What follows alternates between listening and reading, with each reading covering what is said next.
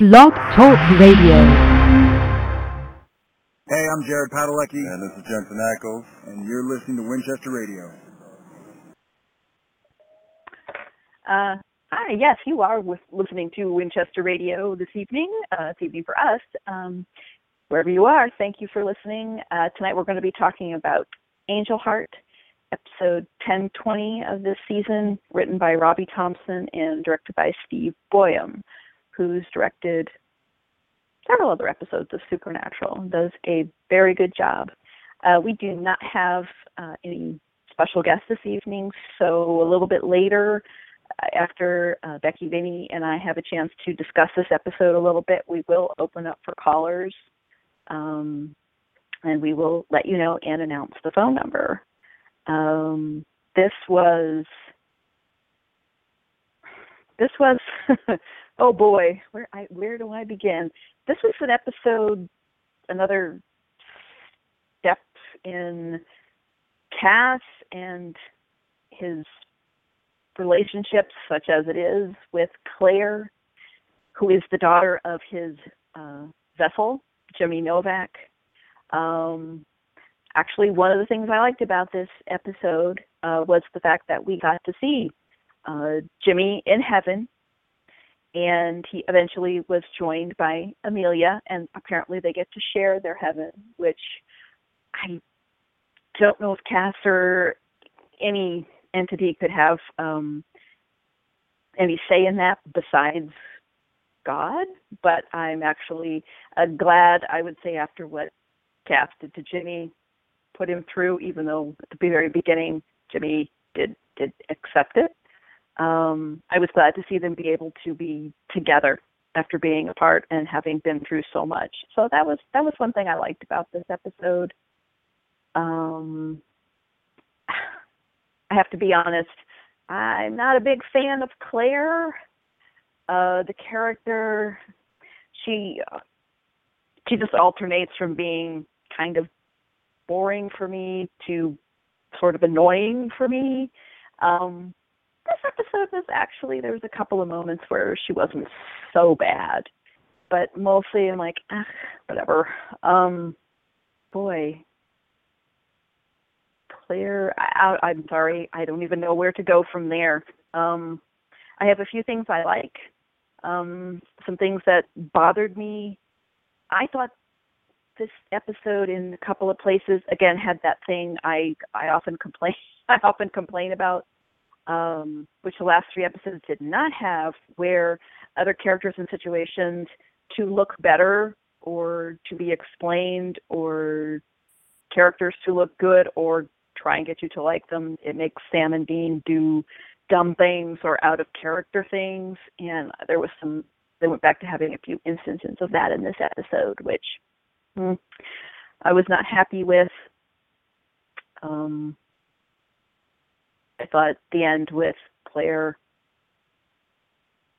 being the person who succeeded in the entire fight and killing the Grigori, which I thought really even Sam and Dean at regular power would be more than her, and we have Dean with the mark of Cain. So I found that a moment where, okay, that should not have happened. I mean, I understand her wanting to be part of the fight and trying, but no. Anyway, I thought the mini golf thing was fun. If I talk for 2 more minutes, I'm going to have run through my whole notes. So, what do you guys think? I liked it. It wasn't one of the best. It wasn't one of the worst. I know a lot of people really, really didn't like it. Claire, yeah, I'm kind of over her. I really wish they did more with her. The idea of Claire and what they could do with that character, there's so many interesting ways they could have gone with her. The actress is great. Nothing bad about the actress. It's just the way they've decided to go with the Claire character. I thought they were going more for the ABC Family type show with her instead of a Supernatural show with her. And that's disappointing. Like an after-school special? Like an after-school special? Yes, like yeah. a, you know, that's a good comparison. I like that. You know, I'm the one on the, you know, I talked on the podcast when I was so excited when they were bringing her on this year. I was really excited how they were going, and disappointed with it. The actress, she did great with what she was given. It's just the way they decided to write her. Not too thrilled about. But the episode overall, I had no problems with it. It was, you know, kind of boring in spots. It wasn't, like I said, wasn't one of the best, wasn't one of the worst. It was okay.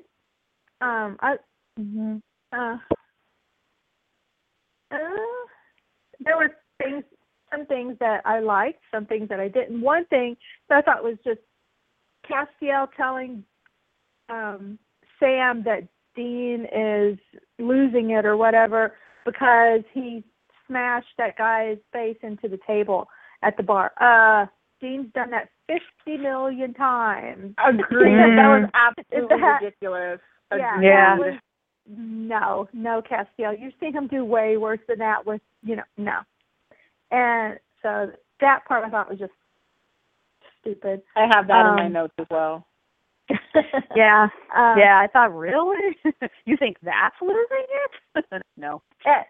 The one part I thought was funny about that was the actor that Dean was smashing his face into the table is the same actor who played basically Dean's best friend and neighbor in season 6's season opener, Exile on Main Street, when Dean was living with Leisha. That actor played his neighbor Sid, and Dean and him, you know, would go out to bars and drink together and stuff in that episode. And here in this episode, he's a different character, and Dean's smashing his head into the table. And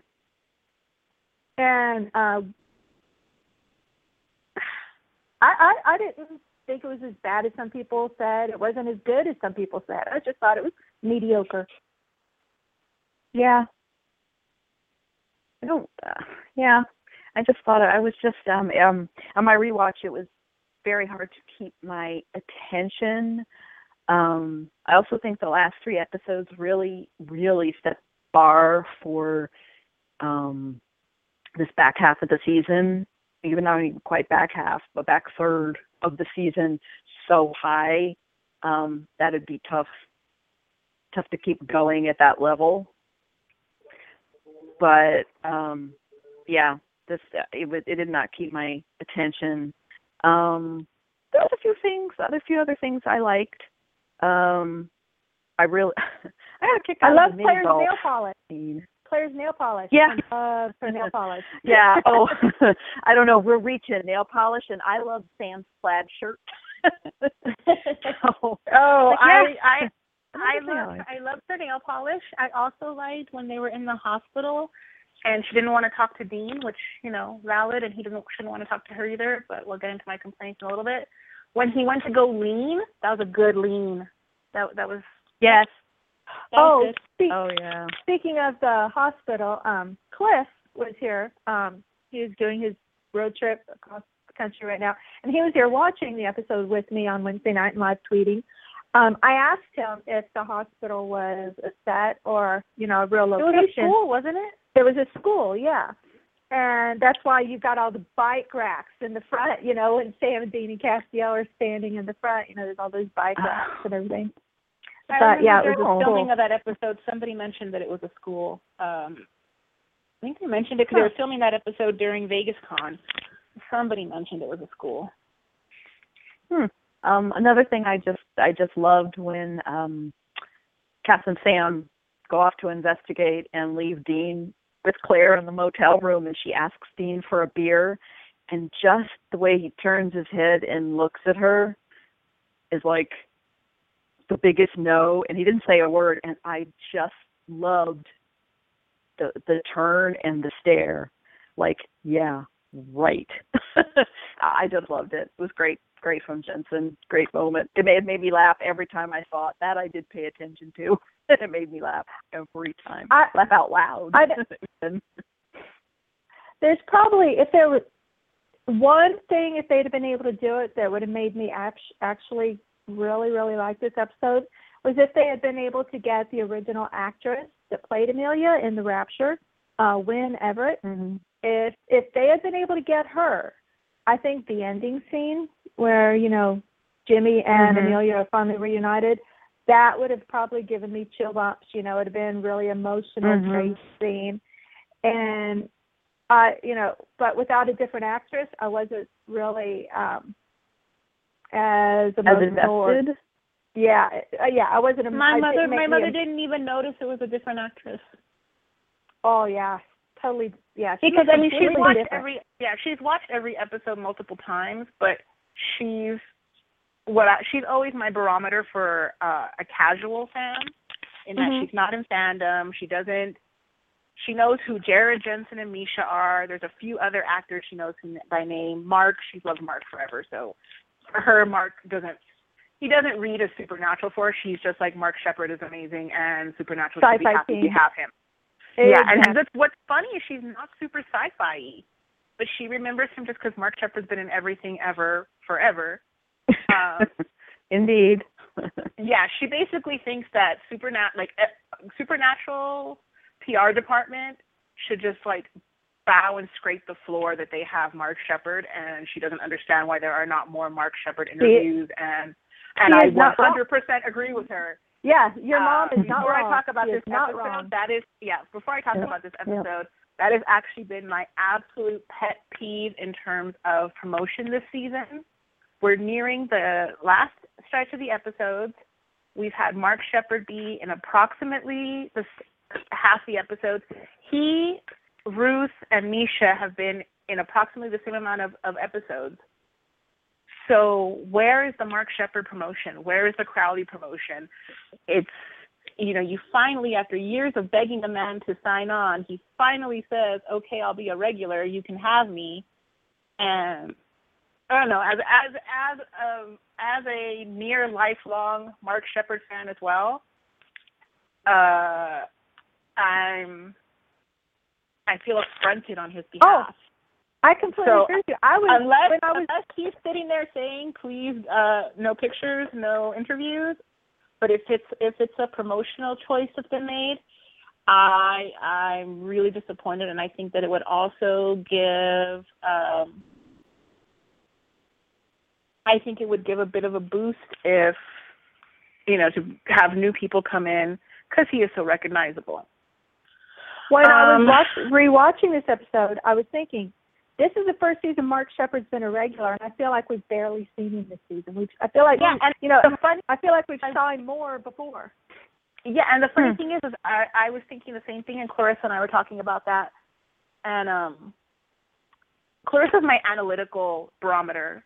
So she is, when I'm like, well, would they have done this? And she's like, I don't know. Which is funny because she's not mathematical at all. But she's like, let's run the numbers. Let's find the pattern. What is the formula? So she's really funny that way. But he's been in more episodes this year than any other year, and yet I feel, and he's had great chunks of dialogue. I just feel like they're not utilizing him, which I guess maybe in discussing this episode is not fair because he's not in it, but that goes to show you how little I have to say about this episode. Maybe it's because he was in more episodes but didn't have as much screen time as he did in the others. No, he has. Clarissa did the line counts. He's had more. Yeah, no, I'm actually going to discuss something else that she's discovered that is 100% accurate. I'm going to start off by saying the most unpopular opinion ever. I would rewatch Bloodlines before I rewatch this episode again. I rewatched this episode 2.5 times for this podcast.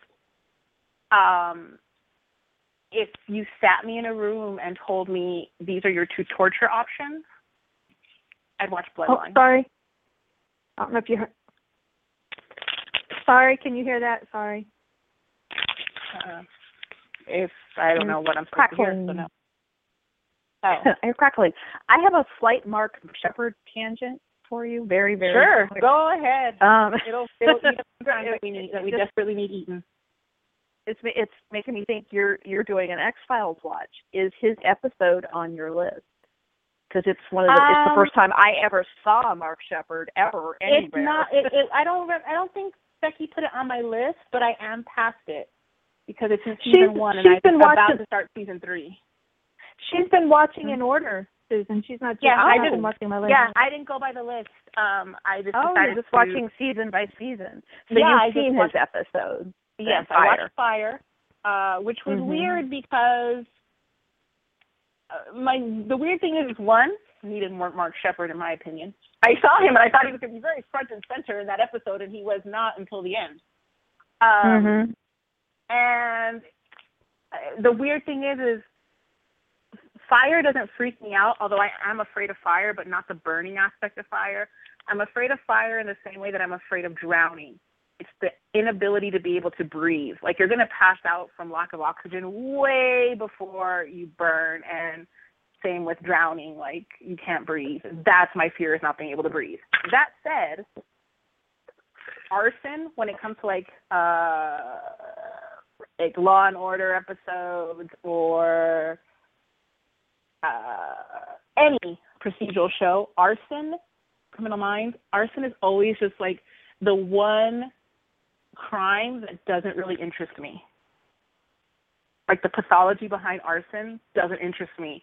Apparently not even on a supernatural level. Like, X-Files had it where he was like creating, sorry, spoiler for if you're the one other person in the world who hasn't watched X-Files other than me. Yeah, that was like, but yeah, no, I've been a Mark Sheppard fan for a very, very, very long time. He's just always shown up in everything that I've ever watched. Even if it's just for one episode. For the longest time when I was younger, he was that dude. That British dude who's always screwing people over, the dude. But yeah, he's been in everything ever. Yeah. My other pro in this episode, I have 3 pros. It was Dean leaning. I liked the way Sam interrogated, and for all intents and purposes, he did interrogate Claire while she was in the hospital, versus Cass's procedure and Dean's just like lean against the wall and I'm not even going to try kind of thing. I like that with just a simple change of words, he was able to get, he's not saying anything different than Castiel. It's just a slight rewording, and he was able to get what they needed. My other pro, and this is actually going to lead into a huge negative that I have. I liked seeing Jimmy again because The Rapture is one of my favorite episodes. Yes. Fantastic. I like seeing Jimmy again. And I like that in Amelia's heaven, air quotes, in her induced heaven LSD trip coma state, Jimmy asks about Claire. Here's my problem. Amelia doesn't. It drove me absolutely nuts that in Amelia's heaven, she doesn't ask about Claire. Only Jimmy does. I'm thinking because I'm guessing because she was supposed to be there.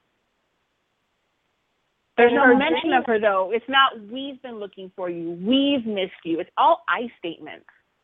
And I find that bothersome. In her dream state, I figured Claire was there. That's why. Yeah, but it's not we missed you. It's not because we've been looking for you, we've missed you. Versus, my point is, versus The Rapture, where Claire's feelings, while Jimmy's been gone for that year, are addressed by Amelia.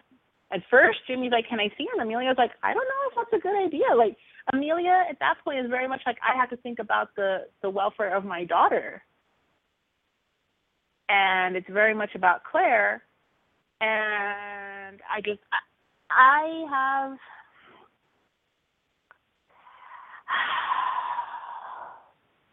For the most part, this episode bored me. Yeah. Like, to quote Buffy, which is ironic because I've never seen any Star Wars, but I was bored. Episode 1 bored.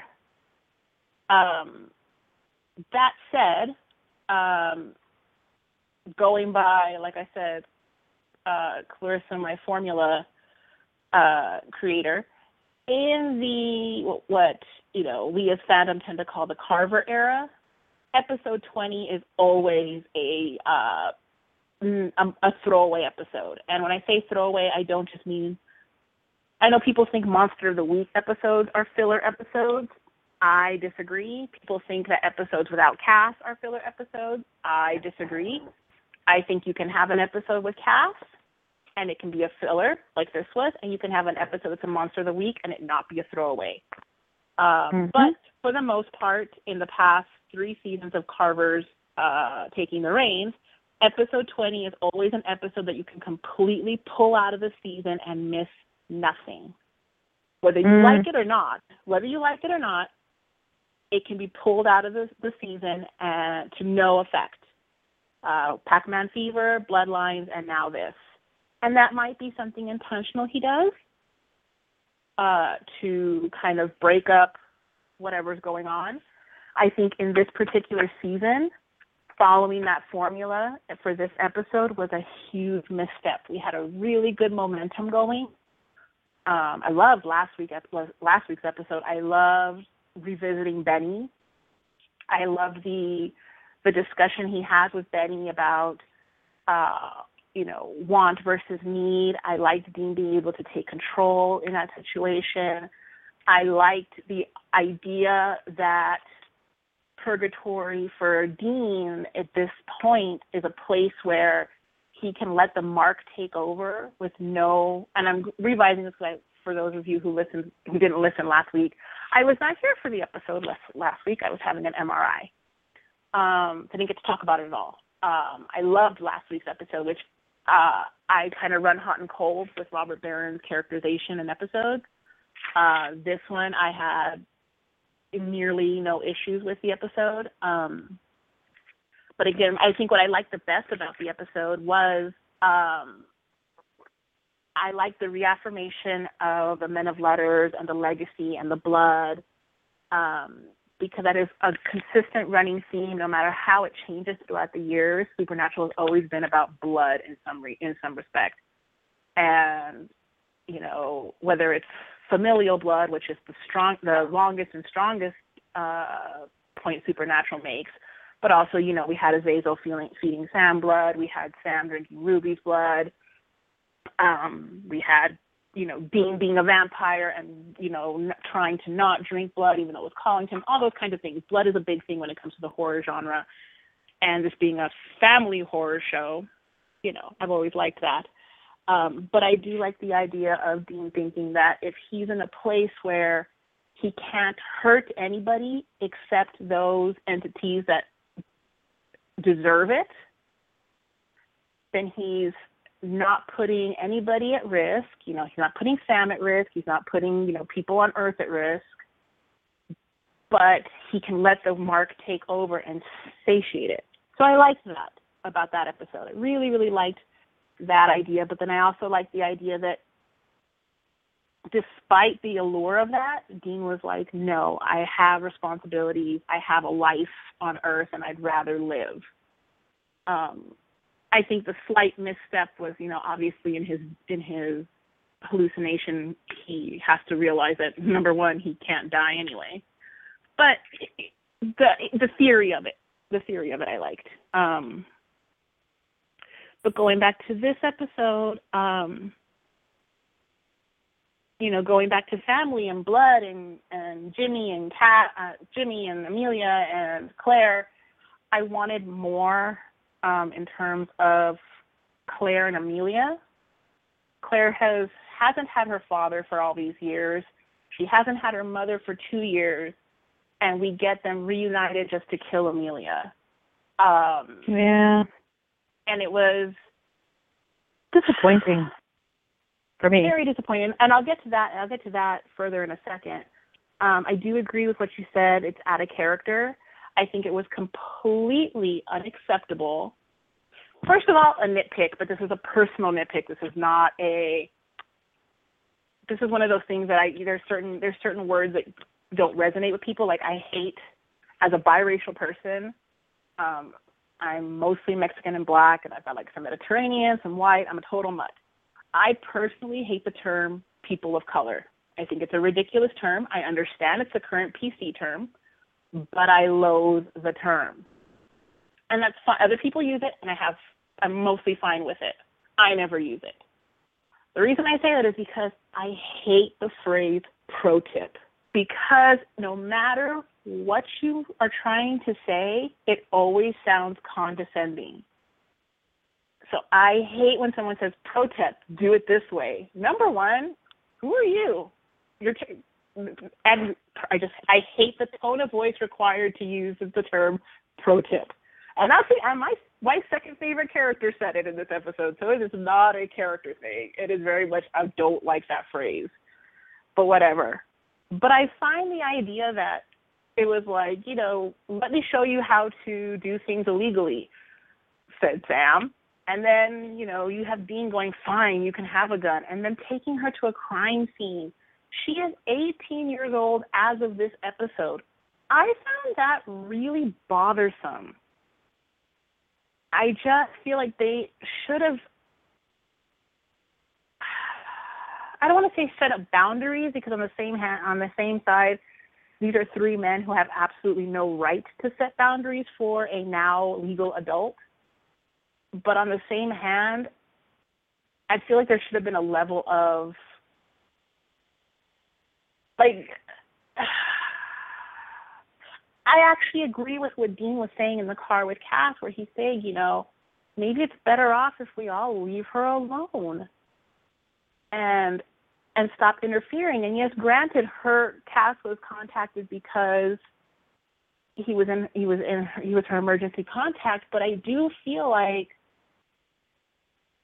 they should leave Claire alone. And, Sam saying that, she's 18.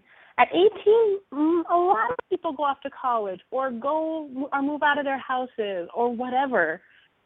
I don't know. I found it very, very strange that they all were so lenient with her. Yeah, I questioned several things, like just merrily handing her a gun, and which, if you've never fired one, they're not that easy to shoot, even a small gun, and then like he gave her. And as we discussed, like when Dean went to go fight Kane, and I made the joke that says, who takes a gun to a knife fight? Who gives her a gun, which we don't know what kind of bullets were in it, to an angel or possible demon fight? It literally did her no good and got her mother killed trying to save her. Good job, Dean. Way to go, bro. Well, Good Dean call. told her it won't stop an angel, but it'll slow him down. He told her. And yet it didn't. When have we ever seen a gun really slow down an angel? It does slow him down for a few seconds, and that few seconds. Whoopsie-doo. This is also an unknown angel to them. This is a different kind of angel. This is a Grigori. They have no idea what works on a Grigori. Which, all the more reason to not assume it would slow the angel down, because it really That's does. right. That's right. And that was my other issue. She says, are they good or bad? And Dean kind of does the whole, well, some people say they're good, some people say they're bad. It's established supernatural canon that angels are really neither good nor bad. They just are. Kind of like people. People aren't inherently good or bad. You are what you are. And based on chemical differentials in the brain and nurture versus nature creates who you are. Right now, at this point, they should really just be assuming that every angel on earth is borderline bad, because most of them are pissed off. They can't go home. They're pissed. They've met a lot of good angels, though, so I don't think they should have. Okay, but the ratio. But I also think that he should have said, the answer shouldn't have been, well, some say they're good, some say they're bad. It should have been more of a, you know what, I don't know. Be prepared either way. Should have been the answer. I also was pretty surprised to see Sam say, hey, Claire, I'll chipper and cavalier. I'll teach you. It's really easy to hack into someone's credit card records, and then, oh, by the way, I'll also show you how to make fake credit cards, and that's how you get along. And I'm like, who are you? Exactly. Like it was basically them telling her how to live in the life, but you know what? Don't live in the life, but here's how to do it. And she hasn't even said she wants to be in the life. She didn't say, I want to be a hunter. Yeah, that was like, what? Where did that come from? Sam Winchester should have taught her, specifically Sam Winchester should have taught her how to access ways to get financial aid and assistance to go to school. Yeah. And get assistance for an apartment, for some kind of assisted living. Because she's too old to go to be in foster care, which they established at the end. With go off Jody, because Jody's just going to spend her life raising teenagers for us. Thanks. But especially Sam Winchester, his advice to her should have been more along the lines of, you know what? I know what it's like to not have a steady home, a steady income, a parent with a steady income. This is how I went to college. Well, there was no way. I think you pretty much realized there's no way she was going to do anything until she found her mom. So he was helping her to find her mom, and then once she did that, she can move on to the next part of her life. He's done it for her, not shown her how to do it. No, she was going to, for all he knew, he was going to, like she said, she was going to take that information and leave. So he was telling her what to do once she left so she would be able to live out there. So I saw nothing wrong with that. You saw nothing wrong with a 32-year-old man teaching a freshly 18-year-old girl how to crack credit card information. In that instance, no, I did not. Because like she said, she was going to get that information, and then she was going to leave and go off to find her mom.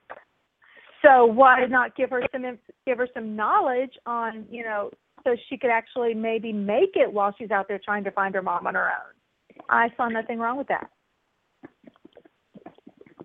If she had already found her mom and he's giving her that information, yeah, then there would be a problem. Because he can't unring that bell, so now she has that glory information. She was going to do whatever it took to find her mom. He was helping her to what. Okay, but in the terms of the story, it could have perfectly well worked for him to access the information and tell her, I have the information. You can't run off without me to find it because I'm the only one with the information, the only way to find it. Would have been safer. Like, I feel like nobody made the actual... She would have left. I feel like nobody made the actual... Let her leave. She's 18. They're trying to help her. They're trying to protect her. I saw nothing wrong with that. They're trying to help a homeless teenage kid. I saw nothing wrong with it. I don't think they went about it the correct way. I also have a really just, I am very much a daddy's girl, always have been. I grew up with, my parents weren't perfect, but my parents were pretty fantastic and still are. And the way they've written Cass and Claire really, on a visceral level, bothers me.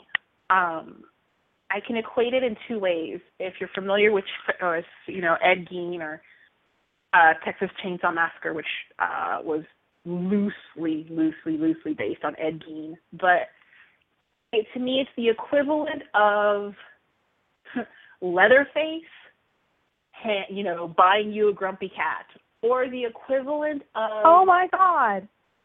Or the equivalent of the guy who ran over your dad and it's manslaughter, and he's like, I'm sorry I killed your dad. You want to go for a burger? Like, you're wearing Are we even watching face. the same show? Are we even watching the same show? Oh, my God. I'm sorry. I don't think that it's okay that Castiel is in her life. You are wearing her dead father's face. You are not her father, and it is grotesque. the people who and are there are people about it, they don't address it properly. Let me rebuttal here. Okay. That just blows me away that you think that. I am also a daddy's girl. I mean, I still call my daddy. And, so do I. Yeah, I'm total daddy's girl.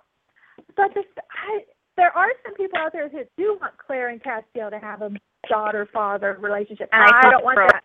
And I don't like that at all. He's not her dad. No.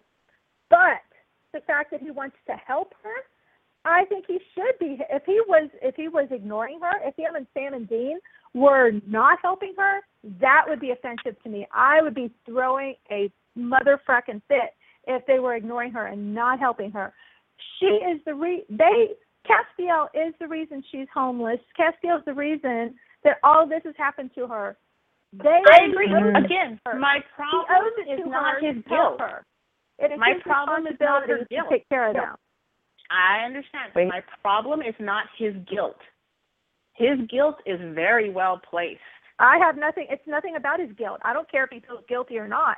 I don't care. I honestly don't. It's the fact that you'd be appalled if they weren't helping her.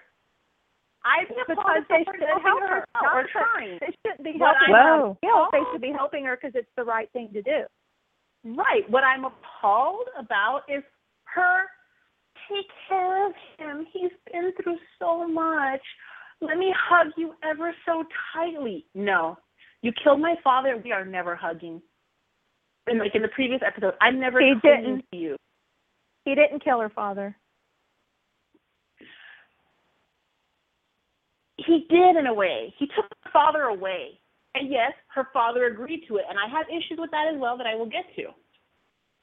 But for all intents and purposes, Castiel sort of blackmailed Jimmy into, he said... It was a greater good situation. Exactly. I can take Claire because she's your blood. I just rewatched The Rapture specifically for this, to double-check things. I did too. Plus, I like The Rapture. It was a blackmail situation, more or less. It was, she's your blood, so I can inhabit her. So I can go on about what I need to do because I am currently a heartless angel. But she's still heartless and soulless. Let me finish. And Jimmy made the decision, which is the first time in that episode that I actually am okay with Jimmy, because prior to that I find Jimmy, I enjoy the character, but I find his motivations very selfish. But I enjoy the character, which we've discussed. You don't have to think a character's a good guy to like the character. Gordon, for instance. Love Gordon. Is he a good guy? Yeah. No. Gordon's one of my favorites. Right, one of my favorite characters. But, from the get, his whole plan is, we must destroy Sam Winchester, which is Castiel's initial goal in Angel life as well. He's, but whatever. So until Jimmy makes a decision that says, and Cass tells him through Claire, it'll be a life of pain. It'll be, you're never gonna, you're never gonna be able to come back. Which is hugely retconned this season, but it's retconned in a way. It's not technically retconned because Jimmy no longer exists, but they have retconned that statement from that episode, which I find really bizarre since Jeremy Carver wrote that episode and he's now the showrunner. But whatever, neither here nor there. And Jimmy chooses to let his daughter have a life and succumb to Castiel. That's fine. But Castiel himself used blackmail for that. No, I don't see it as blackmail. It was a greater good situation. Castiel had no choice. It was a greater good situation. He had to. Castiel had a choice, and he had to take over a vessel. Yeah. The choice Castiel provided Jimmy was her or me. Right, exactly. That was the only choice he had. Jimmy made the right decision. Not Castiel. That's what I'm saying. You don't understand what I'm saying. I'm saying that was the only thing Castiel could do. For the greater good, he had to have a vessel to be able to save, That's fine. To fight but against the point is, I see nothing wrong with what he did there. It wasn't blackmail at all. It was save the world or not. Potato. save the world, blackmail. I'll use your terminology, save the world. The point is, he gave Jimmy a shitty choice, and Jimmy made the least shitty choice. Oh, I agree Fine. that both choices I are have shitty, no problem with that. I don't have a problem with that. I have a problem with I don't think they're exploring or have explored properly how utterly disturbing it is. And I think if they did, the storyline would benefit. I think if there was that kind of progression to Claire, I might be able to buy it. But for me, I agree. If they explored it more, I would love that a lot more. I completely agree. If they had done that I think that would have made the storyline so much better. But you know, for me, it's again, we'll say it this way: my father was a twin before my uncle passed away. Now, technically, they weren't identical; they're fraternal. But for hypothetical reasons, we'll say they were identical. And they get in an accident. It's my uncle's fault. He was driving drunk. My father dies. I'm never going to treat my uncle like a father. Never. I may never forgive him, let alone cling to him and tell other people to take care of him because he's been through so much. I think the problem with the Claire episodes is I don't think that even if it wasn't your uncle's design fault, you could never love him again. If it wasn't his fault. But this is Cass's fault. It's not Castiel's fault. Jimmy is dead. It more or less is. Cass never intended to return Jimmy. And he took himself into a battle that he knew would more or less 99.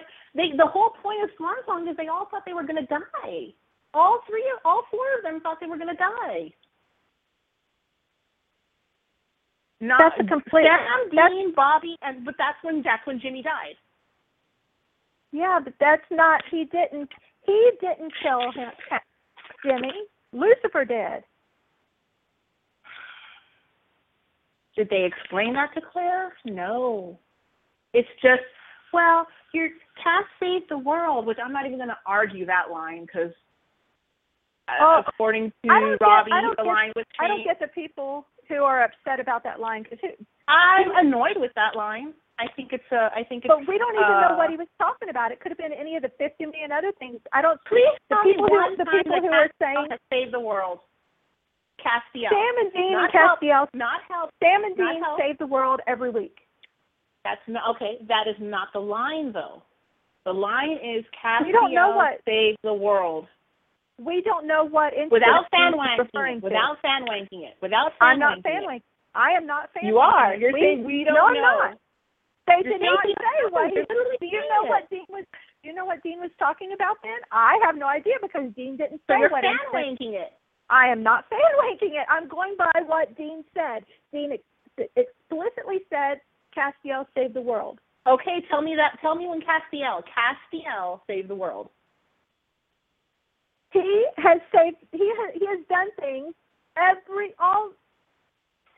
since he's been on the show that has in effect saved the world. Same as Sam, same as Dean, same as Bobby. That's not the line. That's not the line. Again, Robbie said he wrote the line. It is the line. Castiel helped save the world, and then no, that's not the line. The line presented is Castiel saved the world.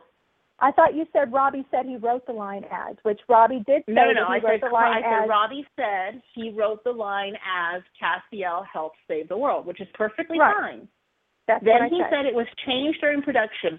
I don't know who changed it. Jensen, the director. Claire. He changed it during performance. Right. No, he said on the day of performance. He said changed during performance. Let me double check.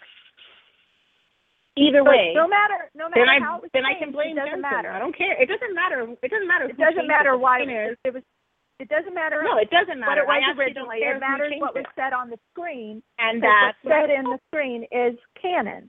And according to that canon, Castiel saved the world. We don't know what time Dean was referring to. And I can't think of one single time. Since Castiel didn't actually save the world in Swan Song, I'm guessing that's not what he was referring to. So then when? One of the 50 million other times. In season 6 when he ate all the souls? Or how is that saving the world? Season 7, exactly. It's not saving the world. That's my point. You're pulling up bad things instead. I'm talking about he has done, just like Sam, just like Dean, all three of them have done very horrible things. All three of them I'm not saying they haven't, but when has all three of them have done very awesome things that has in effect went on to save the world. They will have stopped a demon here, and that demon would have later on tried to destroy the world. They do that all the time. That's Schrodinger's cat. No, I'm not doing a Schrodinger's cat thing. I'm going by. It's the same way you can go with Buffy. You can do it with Angel. You can do it with any show. They always save the world because they're killing the bad guys, which saves the world. I'm just saying, the line was fine the way Robbie wrote it. Unfortunately, the line was also fine the way Dean said it, in my opinion. The people who are throwing a fit, I disagree. The people but who again, are throwing my a fit argument was thinking it was about line. Swan Song. The people who are throwing a fit saying it's about Swan Song have nothing to. There's nothing to confirm that he was talking about Swan Song. Nothing. No, there's nothing to confirm that he was talking about Swan Song, but there's nothing to confirm he wasn't.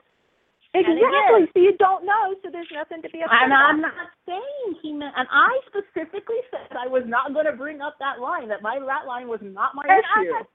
I'm not saying it was you. I've been saying this whole time, the people who were upset. I didn't say you. The people who are upset have an equally valid opinion to it as you do, though, if they choose to be upset. I completely agree. I think the line completely change. Agree.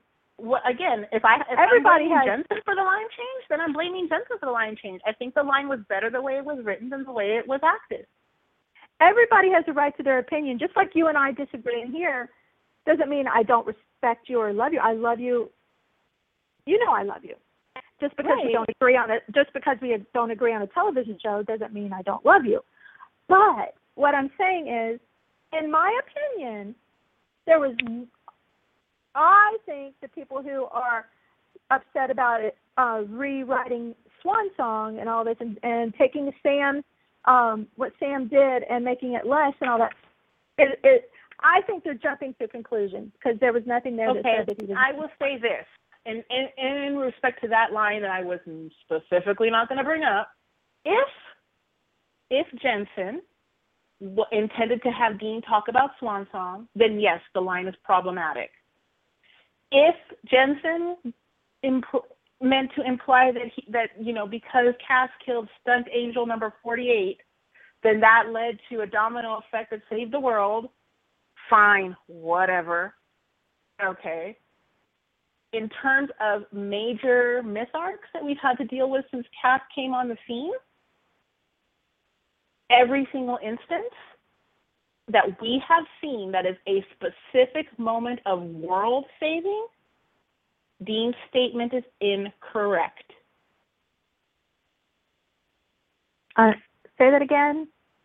If we're talking about major instances that we have seen in terms of world savage, for all intents and purposes, is mostly the finale, almost always the finale, then Dean's statement is incorrect, or it's a stretching of the truth. So again, if you want to say, like I said, killing stunt angel whatever or stunt demon whatever was a domino effect that led to somehow Cass saving the world, fine, I'll accept that. I don't agree with it, but I'll accept it. But if we're going by... Oh, I'm not saying that that's what he went. He could have been saying it like, I like the theory out there that a lot of people have, that he was trying to talk up Castiel. So, and I see nothing wrong with that. Which leads to my other issue with the Claire episodes. I think the Claire episodes should have been more about Claire's trauma, not using Claire's trauma to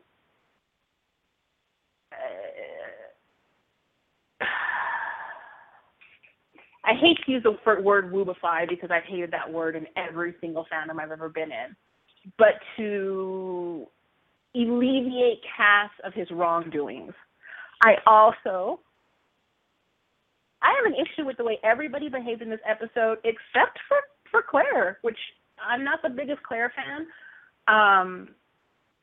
I don't think, and I know I see a lot of people say, well, it's just because you don't like teenager shows or you're being misogynistic because she's a bratty teenager, a female teenager. It's not that. I watch Pretty Little Liars. You don't get much more teenage bratty than Pretty Little Liars. I love Pretty Little Liars. But I know what I'm getting into when I watch Pretty Little Liars. That's the premise of the show, more or less.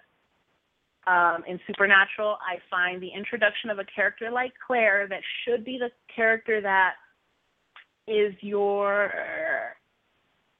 touchstone in a way, to have her exist almost solely to rebuild Cass and to have once again someone tell Dean how cool, awesome, best at everything Dean is, because Dean can talk to teenagers and Dean knows the funniest movies and Dean's going to buy you the best gift and I forgive you, Dean. And I find Sam's arguments about them being in Claire's life and calling Claire family, I find it grotesque. Like I said, I blame everybody in this episode except Claire. Sam calling her family is grotesque? She's not family. She's not their family. They call everybody family. They might as well put a target on everybody's back the minute they call them family. Oh, I agree with that. That means you're going to die. But what I'm saying is, if they didn't call her family, I think that would be gross.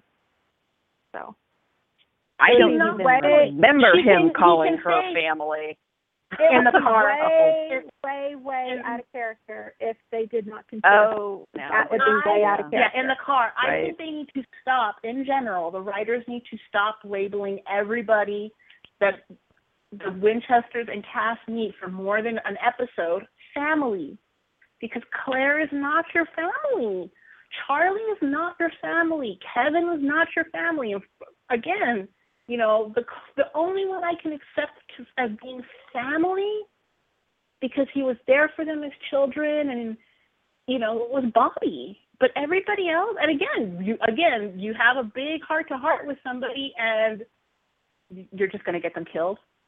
Every time we get somebody with a big heart-to-heart, and you tell them you're family, within an episode to two, you're dead. So awesome, that's great. Well, I may not agree about Claire being family because I don't think she's reached that point. It's just sort of he decided to call her that, or Sam sort of meant, well, she's kind of sort of vaguely family to you, Cass, or he was trying to get a point across. But I disagree that Charlie, wait a minute, Charlie and Kevin, they're family. I mean, they're the definition of family don't end with blood, and they've been through too much and way too much more to them than what Claire has been.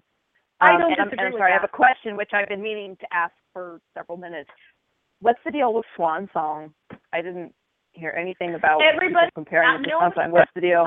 Nobody specifically said Swan Song. It's just the closest moment you get to Cass, air quote, saving the world, if you really look at, like I said, the big moments, was the Swan Song. So everybody all over my Twitter is people complaining about Robbie taking Sam's heroic moment in Swan Song and giving it to Castiel. Why people latched on the Swan Song, though. That's their question, is why people are saying Swan Song. Not that people are saying it, but why people are saying it. And because I've had this conversation with multiple people, not just seeing it on my feed, but I've had like deeper conversations about it. The reason they latched onto Swan Song is because if you go through, like what I said, the big moments, that's really the closest you can get to putting Cass in the save the world position, which, you know, because he showed up and he was a distraction, and so he helped. So people latched onto that moment.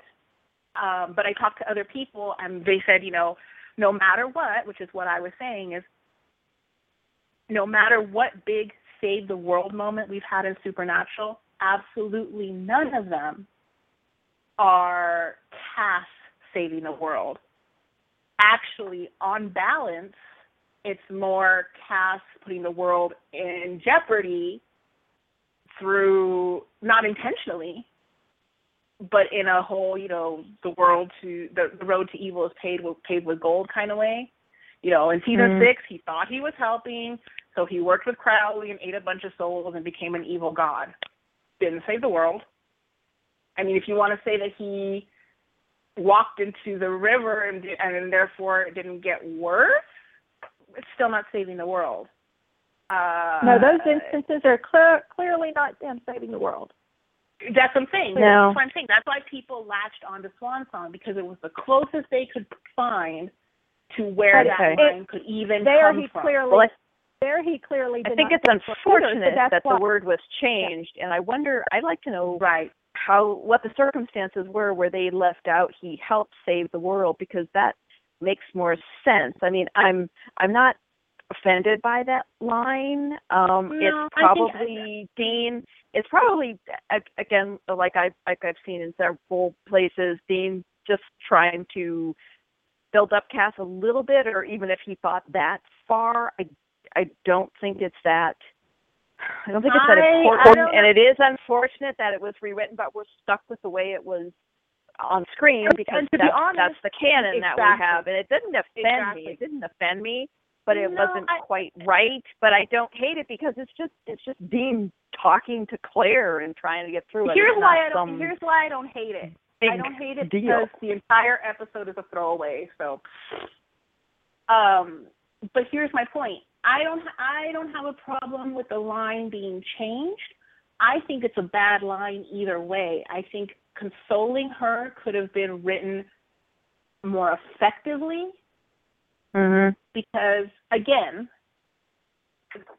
I think about myself at 17, just turning 18, and if some dude I barely know told me, yeah, well, your dad did that to save the world, at 17, 18 years old, I would have said, let the world burn. I want my daddy. So it would have been of absolutely no comfort to me. So I think that scene could have been written, no matter what line you want to consider to be, I consider what we see on screen canon. I don't consider what lines get changed on paper or in production canon. It got changed. It didn't make it to the screen. It's not canon. That said, either way, whether you take it as it was written by how Robbie claims or how it was played by Jensen, I don't like either line. I hate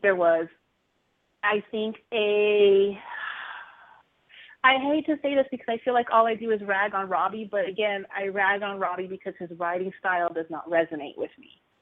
I don't think that this was an episode for his style. This is a kind of episode that I think should have had more gravitas to it.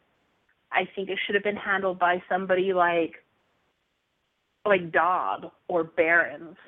I understand that there's a writing order, and for whatever reason, Adam Glass did not write a third episode, and Robbie got a fourth episode, coming right off of episode 18, which I more or less liked. Maybe it was too soon for him to be writing another episode. Maybe Adam didn't want to write this kind of episode. Adam seems to prefer, grittier, more Monster of the Week. He doesn't really seem to like to write angels very much. It seems to be his style, which, he's allowed. I just think that there could have been, the theory of this episode, I think, could have been handled by a writer with more, I'm trying to figure out the least mean way to say this because I don't mean it to be mean, a more emotional writer, a writer who wasn't so busy, making a grumpy cat joke and a hot topical joke and trying to figure out a way that, well, Jensen plays golf and Kathryn plays golf, I'm going to put in a mini golf team because tee-hee. I just think I thought that was cute, actually. I thought it was funny. Cute. Yeah, I liked it. I liked that cute. scene. I'm I'm not saying it's not cute. I liked it's a perfectly cute episode. I mean, it's a perfectly cute moment. On the same hand, I watched Supernatural to watch Sam and Dean, not to watch Jensen. And that was Jensen. And I can guarantee you Robbie wrote that scene because Kathryn and Jensen both play golf. Well, honestly, so what? So I thought it was perfectly fine, and I thought it totally made sense that Dean played mini golf because that those places turn up a lot near the kind of motels that they do. I can see him doing that totally, and not the real game of golf. I didn't say it was out of character. And I got a laugh out of it. It was actually a nice moment. It was okay. I actually didn't mind Claire in it. So that's a win for me. I didn't mind Claire in this episode for the most part. Like I said, I vacillated between finding her boring and really being kind of heartbroken for her. I think, again, there's just lines in this episode that I feel like made no sense. Like, Claire, you're a genius. No, Dean, you're a genius because you figured out the hilt. She did nothing but drop her golf club down. So that line needed to be different. Yeah, it was kind of odd, but I also thought it was I didn't think he was commending her for being a genius. It was just like, genius because you happened to say the thing that triggered my genius about it. So I thought it was a little odd-ish in there, but it didn't bother me. There's just lines that I think it's not so much the moment that's a problem. I just think that they could have been written differently. Like I said, I think that what Claire deals with should have been given more gravitas than it was, rather than her be there just to show us again that Dean is super duper cool, which I think Dean is cool. That's great. Teenagers love Dean. Whatever. Fine. And again, to forgive, air quote, Cass, so that we can continue on with Cass's story and wrap up the Jimmy thing. And, there's some people, the debate was still going. And these episodes, I feel like, existed solely for those purposes and not for the purpose of this girl. This really, I thought for the most part that Dean was uncool in this episode. That she thought he was continued to be uncool for like 98% of the episodes. So, but he was uncool in that cool way. He was uncool in that cool way. You know what I mean? That Dean always is. The making the reference. This generation, too old for this you. Generation. This generation. I also find it really strange that you have two leads and two regulars that are 50, 40, 37, and 32. So why does everyone this whole season keep calling Dean old? He's the second youngest person in the reoccurring cast. Because Jensen Ackles is an old man. He acts like an old man. He is, actually. He's grumpy. How does he act? Grumpy Jensen. I don't think that he's... Grandpa. I think Sam acts like more of an old man than he does. We've got Dean cosplaying as Braveheart and making Hunger Games references, and how is that old man? Sam's way more of an old man. Don't touch my stuff. Don't want to change the subject, but if you're listening and not on Twitter or Facebook right now, CW has released the episode synopsis for the season finale, and we posted it on our website. So go to winchesterbros.com if you want to find out the episode information for the season 10 finale titled Brother's Keeper. I've read it, and people are carrying on about how horrifying it sounds. I'm like, that doesn't sound horrifying at all, and I'm sure it will be because they say it's too spoilery, but it sounds sort of like just a regular old episode. I thought so too. It really just sounds like kind of an episode 11-ish kind of thing. Yeah, it's very vague, and I'm sure that's covering all sorts of traumatic things, I hope, because that's what a season finale is supposed to be, especially a supernatural one. But right now, the way it is now, it's like... Since you posted it, you might want to change.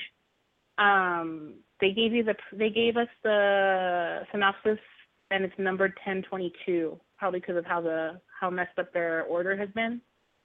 So since I'm sure you still have it pulled up, you want to go ahead and fix it to 1023? It's not 1023 though. 1023. So there's one more after this.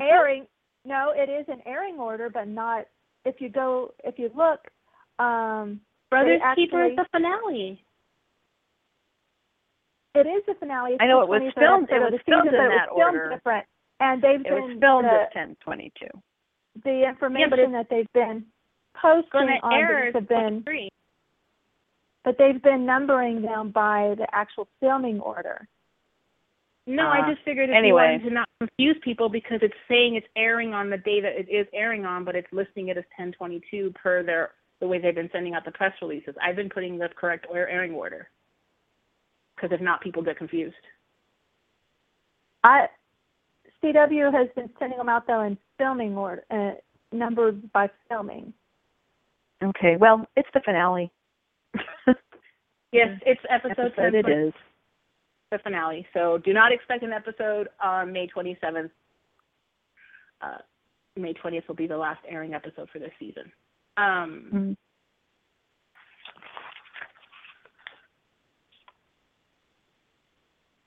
liked another thing I liked in this episode was the quote about Sam said, in this line of work, death isn't always goodbye.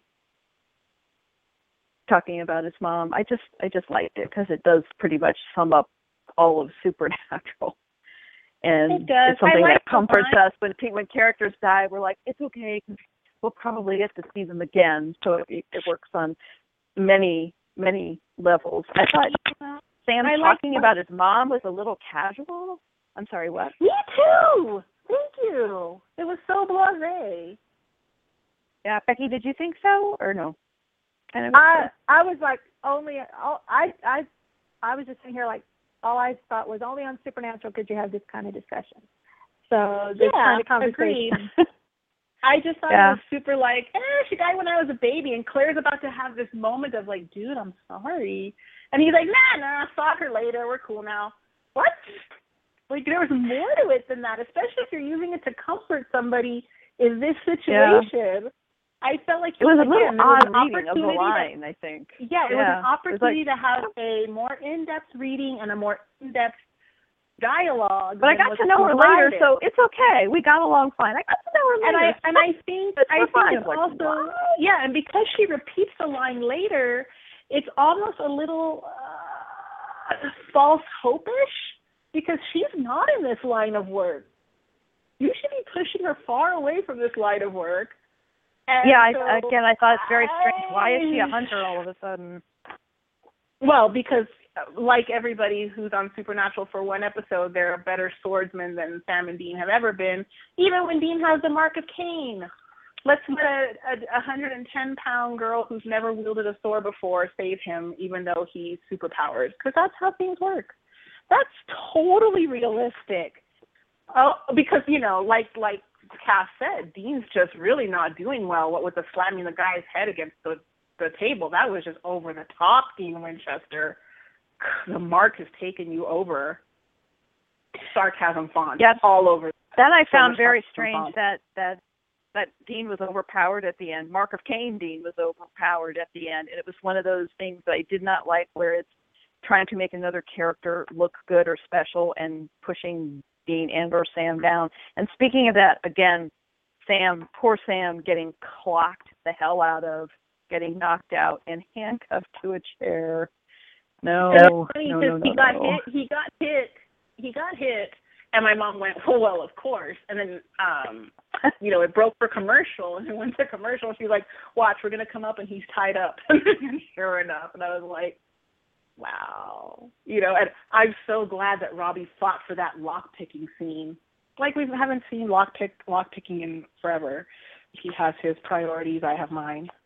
He gets paid for his. I just helped pay for him to have his. Yeah, for anybody listening who doesn't like what I say about Robbie Thompson, and there are people, I just want to say, stop and think about what you say about Bucking Lemming, and there's no difference. You're allowed to criticize a writer. I'm allowed to criticize a writer. That's all there is to it. Trying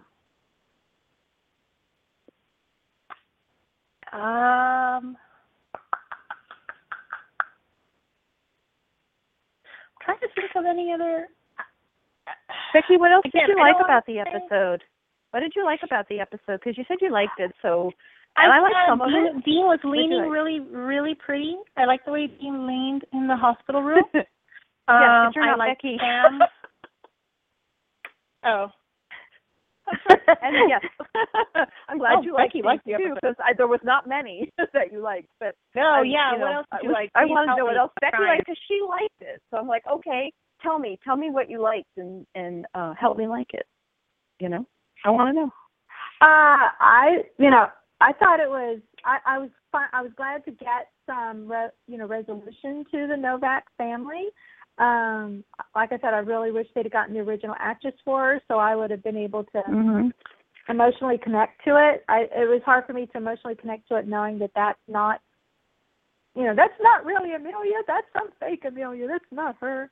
And it didn't hit me till watching this. So it's like, Jimmy was married to an Amelia. Sam dated an Amelia. I didn't hit me till this episode. It's funny because everyone kept saying Amelia, and they're like, no, not that Amelia, the okay Amelia. And everyone was like, oh, okay. Like, that was all over my Twitter feed when the synopsis first came out. Everyone was like, ew, Amelia. And then they were like, oh, no, Amelia Novak. No, that's fine. I didn't even connect it, so I must have, blocked her out of my mind because I didn't even connect it with. Oh, that's fine now. No, it's fine. Like I said, I love the Rapture, so I thought it was so. I thought it was so awesome that they got the house right. It's been forever since we saw the interior of the Novak's house, and as soon as the show started, I'm like, oh my God, that's the Novak living room. It was they were able to go back and get it exactly perfect. And I thought that was pretty awesome. Which I think is remember the Periscope that Misha did when he said that was my spoiler. I think he was going to say my house. May have been, yeah, could have been. And I loved the golfing scene. I thought the putt-putt scene, I thought that was adorable. I liked Hot Topical and the Grumpy Cat. I liked that. Remind me. I want you to keep going, but remind me to go back to the Hot Topical and why. There's actually a valid reason why. Okay, why? No, keep going. Keep going about things you like. No, go ahead. My problem with Hot Topical is this is the same writer who last year gave Castiel all the pop culture knowledge. It should have been Sam or Dean saying Hot Topical and Cass correcting them because he knows. Go on. But the name of a store isn't really pop culture, even though Hot Topic does. Hot Topic has been around for over 20 years. It's pop culture. Hot Topic has been around for 20 years? 20? I had no idea. At least 20 years. No, yeah, at least. I used to shop at Hot Topic when I was in middle school. I'm 33. Okay, maybe it's because I live in the middle of nowhere. We don't have Hot Topics around here, so I didn't really start hearing about them until the supernatural stuff started coming out. Actually, here's the funny thing about Hot Topic. Hot Topic used to be like a hardcore store. Like you used to walk into Hot Topic, and there was nothing but underground industrial music that was playing, and all the T-shirts. No. Spencer's is pervy stuff. Okay. Yeah, they didn't sell pervy stuff at Hot Topic. And all the T-shirts were Typo Negative, Megadeth, Misfits, hardcore stuff. They used to sell underground vinyl of industrial and death metal. It was nothing but corsets and skulls, and there was no cutesy TV Vampire Diaries or back then Buffy, theoretically Buffy T-shirts. No, that's very recent. Hot Topic went through a big rebranding maybe about 5-6 years ago. But when I used to shop there when I was in middle school and early high school, it's where I went to go buy stuff like that. Because, you know, I was a bit of a delinquent for, you know, nice verbiage to use. And that's where I would go to buy, you know, if my boyfriend wanted like the biggest, thickest wallet chain that was probably like borderline illegal, that's where I went to buy it for him. If he needed, you know, they used to sell like body jewelry in big gauges, not neon stuff now. There was no neon at Hot Topic. Hot Topic used to be super hardcore. And then it rebranded itself when it wasn't doing as well monetarily, and it went a little more mainstream, for lack of a better word, because I'm not a big fan of when people are like, oh my God, they sold out, they went mainstream, and you got to do what you got to do to pay bills. But that's recent. But Hot Topic itself has been around for, again, about 20 years, if not longer. Well, Castiel and I are the same then with Hot Topic, because yes, but Metatron didn't fill your head full of all the knowledge ever. But I know a lot of pop culture. He filled him up with pop culture knowledge. Yes, but Metatron put all of, as per the same writer, all of. It doesn't mean he knows the name of every business that there is around. I'm just saying the Hot joke would Topic have landed better for me. It would have landed better for me if Sam or Dean would have messed it up and Cass would have corrected them. Hot Topic was founded in 1988. Oh, so it's even older than I thought. 27 years. Yeah. Because if Sam or Dean, we got our first Hot Topic, I was in 8th grade. If Sam or Dean had messed it up, then I'd be rolling my eyes. Because they should know. Why would they know? They never got to shop there. They know places. Sam went to college. You know, okay, then in that case, the joke should not have existed at all. Oh, they've been to a mall. I'm sure they know Hot Topic. Castiel hasn't lived that much of a person. He wouldn't know. He's got the knowledge, but does he always use it properly? He knew what CBGBs was. And again, Misha, which I love. And it's pop culture. Hot Topic is pop culture too. Never heard of it. Hot Topic sells pop culture stuff. They are not a part of pop culture. Okay, well then shall I inform you that the first CBGB's T-shirt I owned was in the 8th grade from Hot Topic?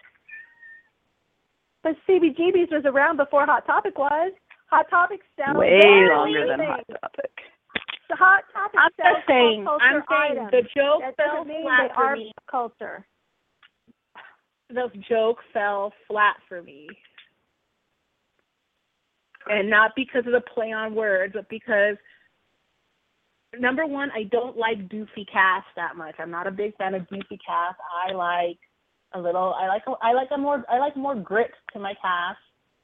I don't, and especially if you're going to have, again, the same writer give him, according to canon, all the pop culture knowledge, that he should be aware of a 27-year-old store.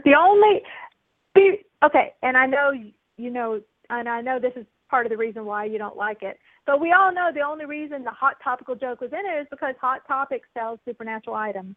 Ta-da! So. No, that's my other point. I've never been a big fan of really clunky product placement. I don't like that we're so focused on the fact that we're using the Microsoft Surface Touch thingy. I'm so annoyed with that already. I'm not a big fan of overt product placement, and part of it is, and I've discussed this before, is that it dates things. Sam and Dean never talked about their super cool new cell phone that they got for whatever reason. So as a result, when you go back and watch Supernatural, or like for me that I'm watching X-Files right now, their cell phones are super clunky and old school, but it's in no way jarring to me. But the fact that they're really pushing the Surface, I feel is going to be jarring at some point, the same way that I discussed in Buffy that I don't like the pink I'm coming up, so you can get your party started reference in season 7. It's a personal thing I have for me with TV shows because I think it limits you. I don't find the hot topic thing, like I said, I'm not even going to get into the product placement of it all because it's not even product placement. It's literally just Robbie being cute for the product placement. It's his style. That's fine. Everybody has a writing style. Going back to what I think overall the joke was flat for me. Things that I liked. I think if the original actress had been here for Amelia, this would be in my probably top 20 or 30 episodes because I'd have had that emotional connection and that end scene would have really, really gotten me. But since it wasn't, that's what makes it not. That's what brings it down to mediocre. And even without her, I actually really liked that scene. That was next on my list of things that I liked. I liked it, but if it had been the original actress, I'd have been sitting here bawling my eyes out probably. Mm. But without it, I didn't have that emotional connection. Mm-hmm.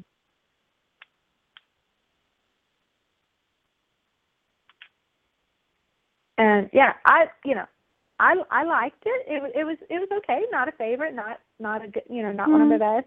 Not one of the worst. It was okay.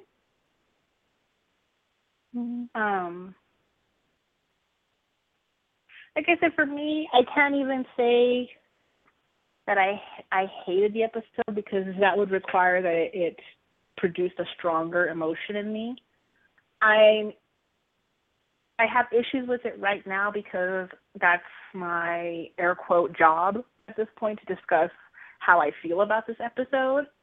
But in overall retrospect, to me, like episode 20 of every Carver season, I can pull it out and it makes no difference. It makes no impact on the season. So that's why I don't have I hesitate to say that I really disliked it. At the end of the day, I simply didn't care about it. And I wanted to, and I think at this point I wanted to care. I wanted such better closure and emotion for Claire. I wanted her to, again, I feel like this episode it brings her back just, there's nothing for her at this. I mean, we brought her back. She found her mother, and now her mother is dead. Her father's dead. She's an 18-year-old with no parents, no other family, and they sent her off in a cab, and they're hoping she'll go to Jody, which I guess we're meant to assume that they called Jody and at least told her she was showing up because, that's not in the script. Or that's not. I hope they asked her. I don't know. I hope they didn't tell her. I hope they asked her because what makes you think they can automatically just shuffle Claire over there and she's got a home for wayward girls all of a sudden? Which, Annie was her decision. Yeah, and we know that canonically she's struggling to raise Alexis, Annie, Isabel, whatever her name is. She's struggling, per Hibbing 911 earlier this season. She doesn't know what to do, It's hard for her. You're going to throw another teenager in the mix and not only hope they get along, but hope they don't both go smoke pot behind the tree in the backyard together? I mean, come on, man. That's heavy. I have a question. It's not so much a criticism. Just a question. So, it's a slight criticism because depending on, okay. Does this mean that Jimmy and Amelia are soulmates? And I automatically thought, yes, it did. Okay. I would have liked that addressed because we have so sad. Okay. I'm so sad that Bobby doesn't have Karen.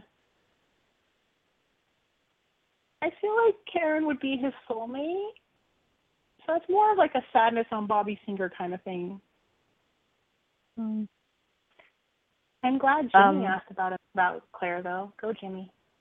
Go on. We have roughly half an hour left in the show, and we are getting some callers, so I'd like to put a caller on.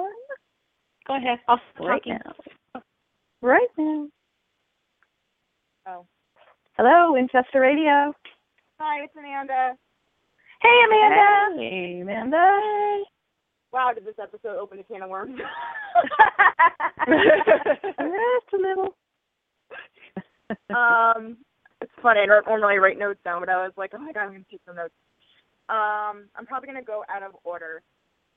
At first, I was like not so happy with it, but then I talked to one of my friends, and then she was like, I really kind of liked it for being cast-centric, and I was just like, great, I have to like rewatch it and see if I like it again.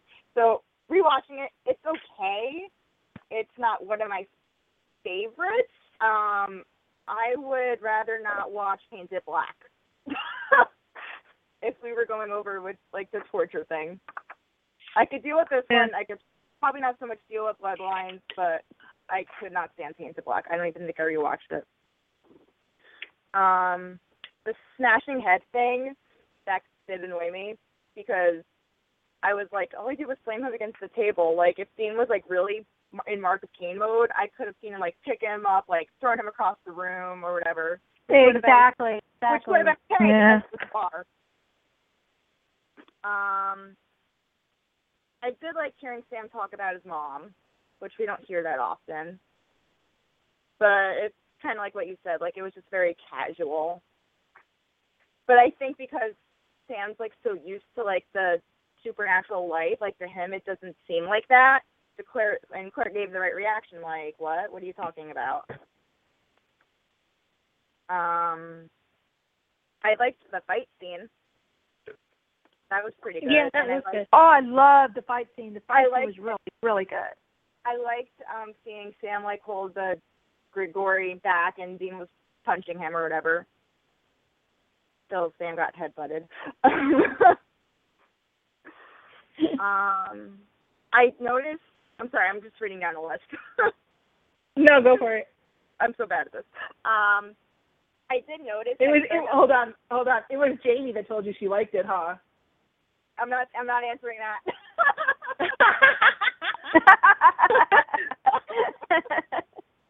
I have a BFF rule. I'm not answering that. It's all right. You can answer to me. Jamie knows I love her. You know her. She's just positive.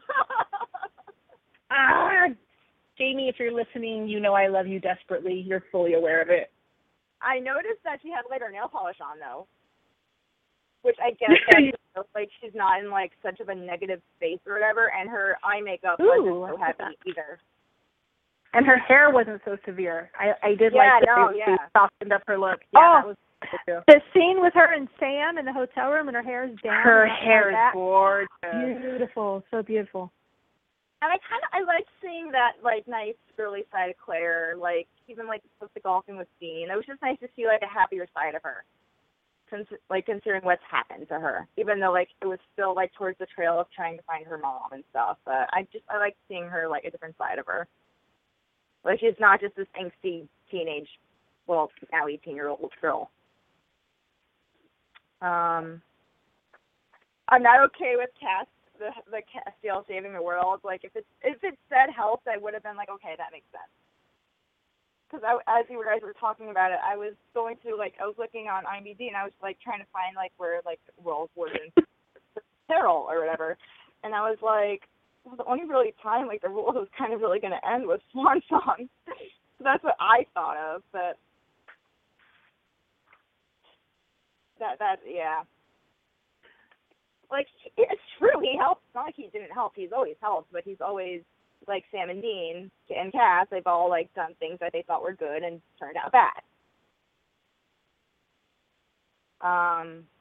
So like I know like when I watched the episode, I was like, no, stop saying that. But then again, I also do think that Dean was also trying to build up Castiel to Claire, and I guess kind of show Claire that Cass isn't such a bad guy because I mean that's his friend, so I mean he would obviously try to do that for him. I don't mind Castiel trying to be nice to Claire. Like, I think he's just trying. I don't think he's trying to be a father. I think he's just, I don't know, just trying to make it right. Yeah, I don't mind him trying so much. It's her acceptance that bothers me. What happened to your family? Yeah, it's not him trying that bothers me so much. It's her easy acceptance that bothers me. I don't think it's an easy acceptance at all. Okay. He's fighting it. Please take care of him. He's been through so much. Cling to you, hug you. Yeah. No. Sorry. No. At the end, not at. So. Yeah, I also think she's kind of longing for a father figure. So I mean, I don't know how much closer she can get with the guy looking like her father. I guess for me, I feel like on top, but like that's a gray area. That's like a gray area. Yeah, if it wasn't for Cass, then Amelia would have never gone looking for Jimmy. Therefore, she would have never ended up with the Grigori. So it's in an equal way to Cass saving the world. He also got Amelia killed. So there you go. I was going to say, if you're going to go that way, it's Castiel's fault that she's dead. Then you have to go with my way that it's Castiel saving the world. I totally agree. If he saved the world, he also got her mother and father murdered. So good job, bro. I completely 100% agree with you. Let me run into your arms and hold tight. That's the other thing. Because I was thinking about the rapture, and I was like, I know Amelia saw Jimmy die. I know that. I know she also saw Castiel kind of possess Claire for, like, that little bit. And that she saw Jimmy say, no, take me. Like, we saw that happen. So when she was going to try to find Cass, I'm guessing in her mind she convinced herself if she found Castiel, she could get Jimmy back. Well, when she woke up she was fighting him. Trying to find Jimmy, but Jimmy's dead, and she saw Jimmy die, so I couldn't understand why she was on this journey to go to find... She was on a journey for Castiel. Okay.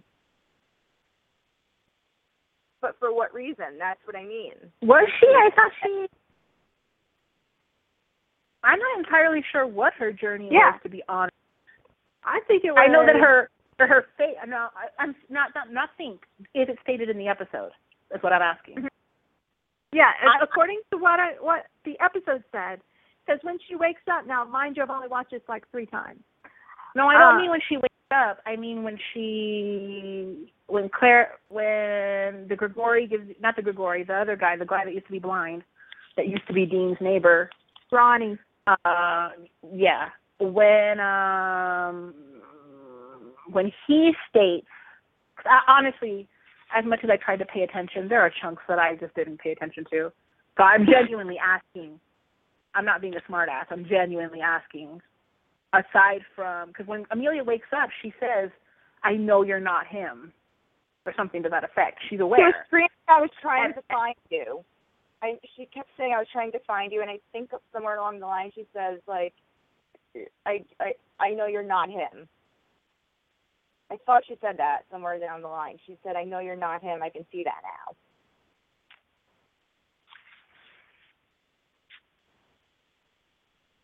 now. So I would say that I would rewatch to be sure, but no.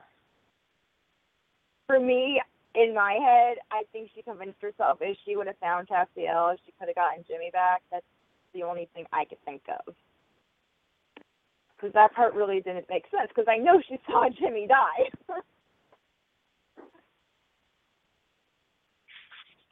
I mean, I saw Jimmy die in the rapture. No, not technically.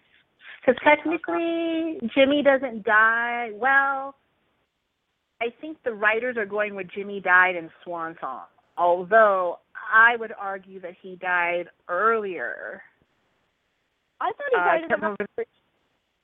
No. If you go Jimmy by just the takes then him over. part of this episode, they specifically show, they say the words of something about him dying, and then they show Castiel blowing up in Swan Song. Yeah, because although I always but I will admit that I might be confusing an episode in terms of time frame. No, it's before. He died. I always assumed he died when, what is the name of the episode? Remember he ends up in the hospital after they, like, found him on a boat or whatever? Oh. I always assumed that's when he died, but I think the writers have decided he died in Swan Song. So I'll go with that. So technically Amelia didn't know that Jimmy was dead. All she knows is that Castiel as Claire told Jimmy that re-accepting him would be nothing but pain, and I forget the exact quote, but not that it would be death, but that it would suck. But she never. So he's not up until, whether you want to argue the waking up in the hospital part or Swan Song, but Jimmy, up until then, either one of those, Jimmy was locked inside Cass. Oh, I was told he died in Rapture. Not technically, no. Oh. Because he, and I just watched it and I'm already forgetting. Jimmy would have died, but now I can't remember. Did Claire heal him, or did he heal himself after he repossessed him? Either way, he was dying but didn't because of Cass. Oh. Well, then that makes more sense on Amelia's search now.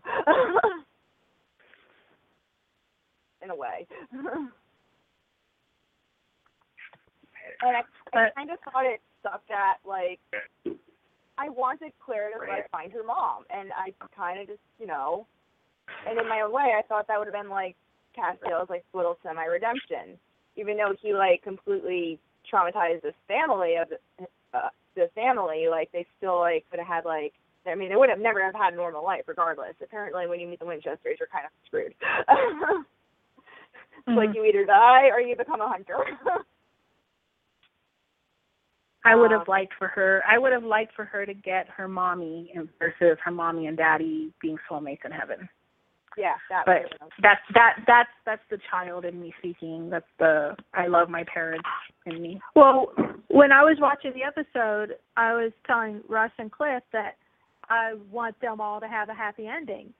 And so when Amelia dies, I was upset. I was like, they're not going to get their happy ending. When Jimmy and Amelia got together, though, finally in heaven, I was like, well,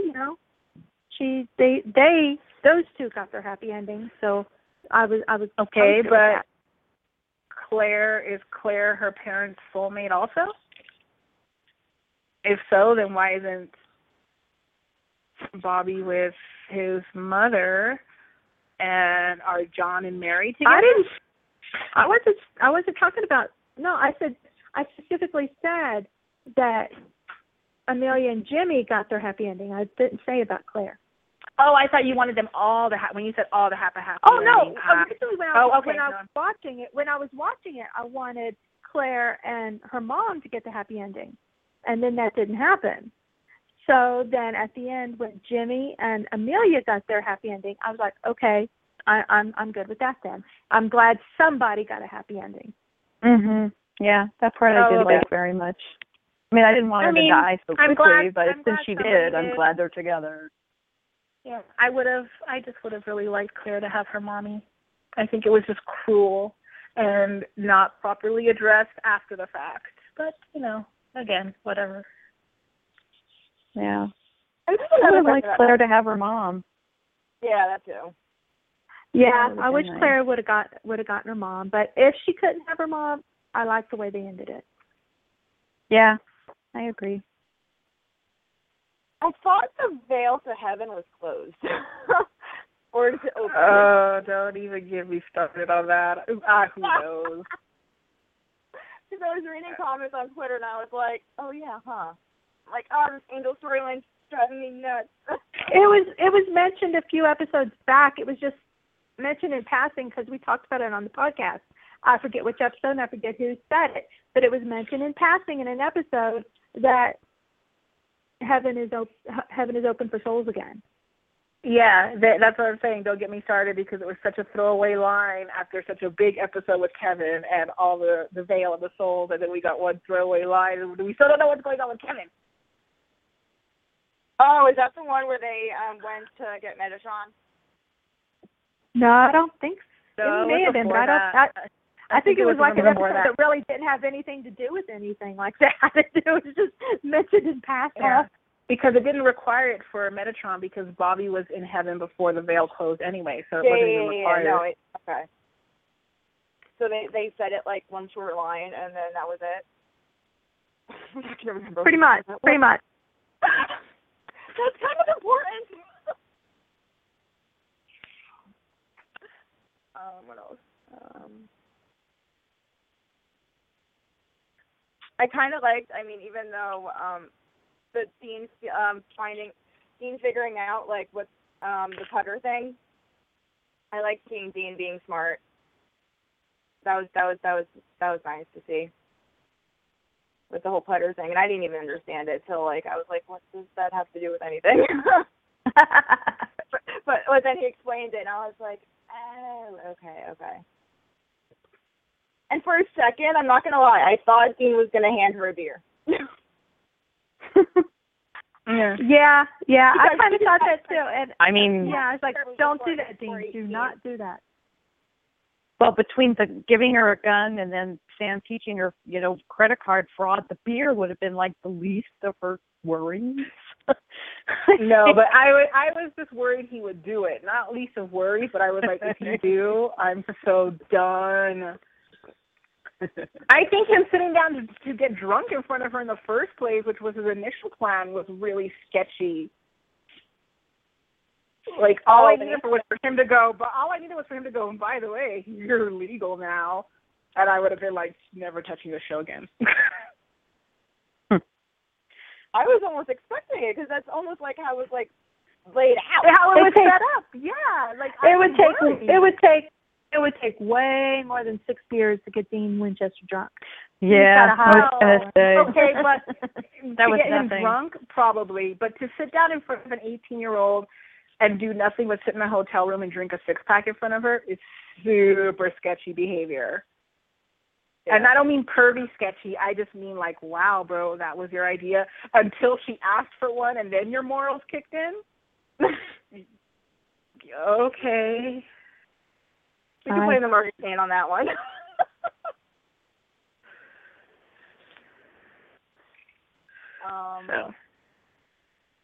I didn't mind, like, I really liked how Sam was trying to, like, talk to Claire.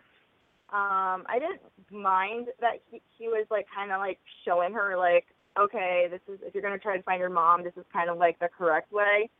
Because I don't think in his head he was thinking that she would have done that again, like, in the future type of thing. Because I think in his head he thought, like, they would have found her mom and then they would have been, like, kind of okay and she wouldn't need to, like, scam credit cards and all that stuff. Because I think he was just trying to help her. Maybe. But I'm calling it now. There will be an episode next year where they have to find Claire for some reason and they're going to have trouble finding her because they taught her how to scam credit cards. I wish I could bet somebody money on this because I guarantee you I'm going to win. I'll remember that because I have a good memory. Yeah, you do. So, yes.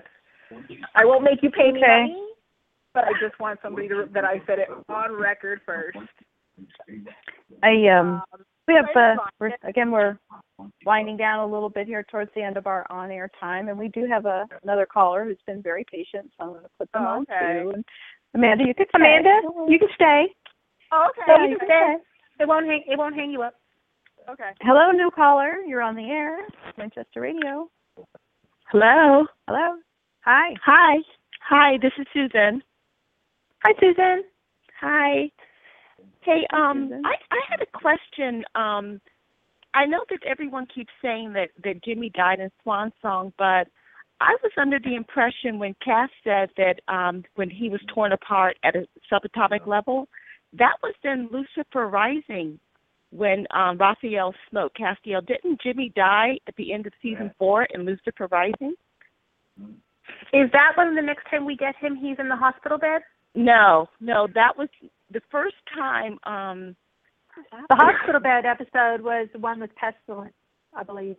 That was Jump the Shark. That was Jump after Jump the Shark. That was. Yeah, okay, so but, then it is. But he wasn't torn apart at the subatomic level. He was just blown to the cornfield, you know. But at the end of Lucifer Rising is when Raphael actually smote him when he was in what is his name? Chuck's house. Chuck's house. Yeah. Yeah. And I forgot about that. Yeah, I'm kind of confused why everyone keeps saying he died in Swan Song, but I'm pretty sure that Jimmy was dead at the end of season 4. Okay. Yeah, I would go with yours. I was forgetting about that. I was thinking about Jump the Shark, but yeah, you're right. That's even before that. Yeah, I don't know. The writers, was he? Jump the Shark was before the end of season 4, but he was really just blown. You know, that's how they make angels, you know, disappear. But he wasn't actually killed. You know, but Castiel he said like he had pain and all that.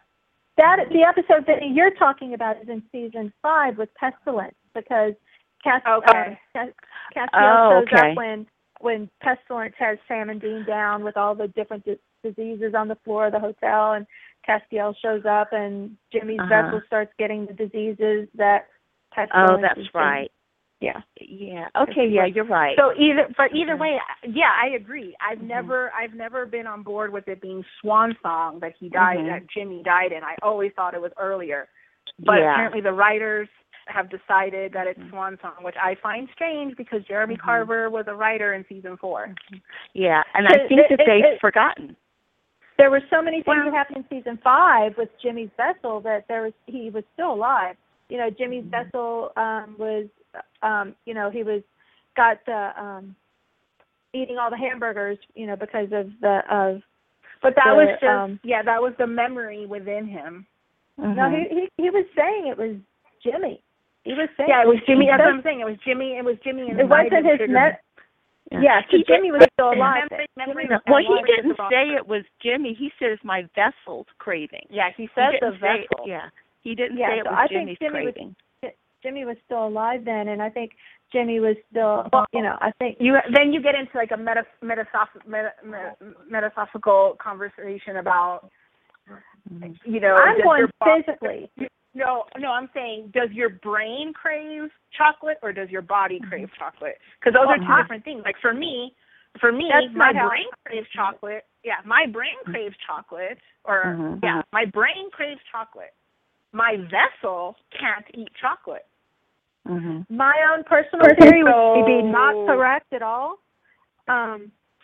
It may not be what the writers are thinking, but my own personal theory is that if Jimmy was dead, then the vessel would not have Jimmy's predilections. You know, it would it would just be Castiel's completely, just like when Ruby. You know, took, you know, Genevieve's Ruby took over, you know, I think she took a dead body, and so there was nothing of Ruby there, nothing of the original. But of the original girl, but Ruby herself still liked French fries. Right. Right, and that jump from vessel to vessel. Yeah, she liked, that was Ruby the Demon that liked that, you know, because, you know, she liked it as Katie Cassidy as well. It becomes a metaphysical thing. Yeah. Which, you know, I can't answer. I don't know. But either way, for some reason the writers have decided Jimmy died in Swan Song. I disagree, but, you know, what do I know? I watched the episode. I watched the episodes a bunch of the times. They don't, so whatever. Yeah. I also had a question about, do you think that they're going to use the Grigori for, for a story arc in season 11 for Cass? I 100% think so. I think that's going to be his. I think his storyline is going to intersect with Metatron again, because I think Metatron saying that Hannah is running smoothly with Hannah is either a lie or Metatron will screw that up. And I think right now with Metatron having the demon tablet and introduction of the Grigori, and this demon sword thing, yeah, I definitely think it's going to be to give Cass something to do in season 11. And I hope that they do a good job at it, because it could really be interesting, you know. I agree. Yeah. I hope they do it well. Yeah, I would love to see something really well done with it. There's some really small things that I liked in this episode, like when Cass is out on the sidewalk waiting for Sam and Dean, and 2 seconds before you see the car, you hear it, and I love it when they do that. Yeah, I like that. Yeah, I loved Sam's little smile about when Cass said that they were troubled teens. Sam was a little amused by that. I like that too. Yeah, and one thing I thought was really, really cold. Well, also I liked when Cass flashed his FBI badge, but no one really looked at it, you know, when they sat down with Ronnie. I mean, but I thought it was really cold when the Grigori took Ronnie's sight and said, and just killed him and said, "Did you see that?" That was really creepy. disturbing. Yeah. Yeah. I don't know. That was just, I mean, why bite and then kill him? But he just had to he just had to make that death as miserable as he possibly could. And that was very disturbing. So, yeah, I think that, like Cass said, they're definitely an abomination. And then I had one more thing that really, really bugged me when Cass was in the car, when Cass was with Dean. And, you know, Dean does the whole thing, like, you know, she had no one to answer to, no one to hold her back. She might be stronger on her own. If that's foreshadowing, that is the complete opposite of just what he said last week about the universe is trying to tell us we're stronger together. I agree, and I have to say, to add to that, I think they've been really, really inconsistent with Dean, and I don't know if that's on purpose or if it's just the writers aren't consulting with each other as well as they should be, but it seems like one episode Dean thinks that people should handle things on their own. The next episode it's don't leave me, don't leave me, don't leave me. The next episode, like, it just vacillates. I think in terms of him speaking, and just in terms of Claire, I do think that he's right, and I do think that they should stay out of her life because they bring nothing but pain and death, and she shouldn't be in the hunting life if she can avoid it. And I think they should take the steps to help her avoid it by staying away from her. Okay, so you don't think that was foreshadowed? I don't. I think he would. I think it was just for the pure purpose of having dialogue, where you have one scene with Dean and Cass, and Dean has one point of view. Then the next scene is Cass and Sam, and they have and Sam has a different point of view. I think it was just in order to have the devil's advocate dialogue. Okay, yeah, and as far as Sam, I guess schooling Claire on what to do, I think that kind of harkens all the way back to season 2, back in Night Shifter, when they didn't want to tell Ronald Resnick what was going on because Sam thought it was protecting him, and it ends up getting him killed. Every time they try to shield someone from the life or what's really going on, it doesn't help them; it hurts them. So I think I don't disagree with that, but I don't think there's a consistency for a lot of reasons, because you can't have it be consistently one way or the other, else it's completely stale. But it's whether they let somebody in or shield somebody, 9 times out of 10 that person dies. So they just have to oscillate it between what they're going to do. I don't think it was so much. This is going to sound horrible of me, and I'm tempted to apologize to anybody who might be offended that I say this, but I don't think that the writers are looking back to episodes like that in early seasons to decide on how to react to things now. I think it's just happenstance of whatever the situation calls for. Okay. Like I said, I personally think, I may be wrong, I personally think that was set up so that they can bring Claire back, and she's going to be harder to track. I mean, basically Sam told her, this is how we can find you, which means they're going to have to struggle to find her next time. There's been no struggle to find her these times. It's going to have to. Because I fully believe we'll see Claire again, which breaks my heart because I don't think we should. Yeah. I also thought it was kind of amusing that in the pilot episode when Sam was just so bent out of shape that Dean and John were using credit card fraud, and Dean's like, it's not a pro ball career. And then in this, he turns it's this complete 180, and he says to her, hunting monsters doesn't pay the bills, and he was just like, so I mean, but it's been 10 years, so yes, Sam has come to terms with it, but it was just it was kind of amusing that he is the complete opposite of how he started out. Yeah, and again, I'm going to say something that I know a lot of people think I'm really mean about, but I do think that Robbie likes to put little things in every episode to prove that he's watched the show. And I think that was one of them. Like, yes, look, remember credit card bills? I remember because I watched the show too. Yeah. Which is a good, and it's fine. I don't have a problem with it, but I do think he does it with that purpose. I think it works because I do think that we need a reminder that these guys don't get paid, and a lot of people have questioned over the years, in the recent years, like, do they still do this? Are they still able to get away with that? Are they?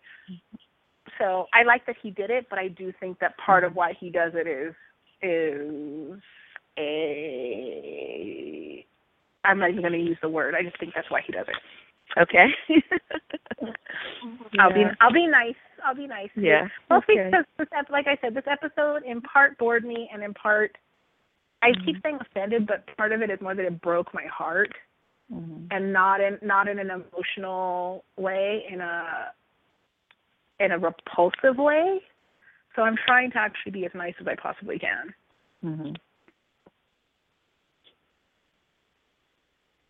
I'll just step in again for a second. We're down to just about a minute on the air, and Becky, there's some news you want to mention about Jared and Jensen. So over to you. Jared and Jensen opened up their Represent shirts again for 24 hours, so it's probably probably around 20 hours left. This is the last time they'll be on sale. So if you missed them, this is your chance. Get their shirts. You go to represent.com/Jared Jensen and get your shirt if you missed it the last time. The phone cases and the kids' shirts aren't available, but the regular shirts and the tote bags are. So if you missed them, this is your last chance. Before it becomes a dodo bird. Yeah, as they say the dodo in bird. Jensen cracks me up in that video. And I think that's the only piece of news, really. Yep. Okay, bye, guys. Bye. Have a good evening. Thank you for calling. Thank you. Oh, we're going now? Okay. I said bye because I told bye. But I was raised right. We do keep recording. We just aren't on the air. Okay. So. Yeah, if you guys want to hang around and still talk, we just won't be live on the air. Yeah. Or not. Okay. I personally have literally nothing else to say about this episode. Yeah. And I'll be glad to never. I'll be glad to never speak of it again. It's the curse of episode 20. Be like the Italian woman in the Angel episode. Gypsies, we shall never speak of them, and then spit on the ground. Yeah. We shall speak of them no more. I will say, you know what though? I will watch this episode. I would watch Bloodlines before I watch this episode, but I would watch this episode before I watch the 200th again. So there's that. Oh, I would watch the 200th episode before I would watch this or Bloodlines again, honestly. I really would. Ugh. Yeah. The atrocity of life. I love the 200th episode. I know we've talked about this. I can't help it. There's nothing about that. I mean, there are moments of that episode that are okay, but I have no need to ever watch it again in my life. I'm also obsessed with the songs. No. Okay, So, hey, yay, Robbie! I picked one of your episodes that I dislike over another episode of yours I dislike. There we go. I love your episodes, Robbie. I know Vinny does it, but I do. So I love Flash Fiction. Flash Fiction's a good time. Flash Fiction can stay. That was good.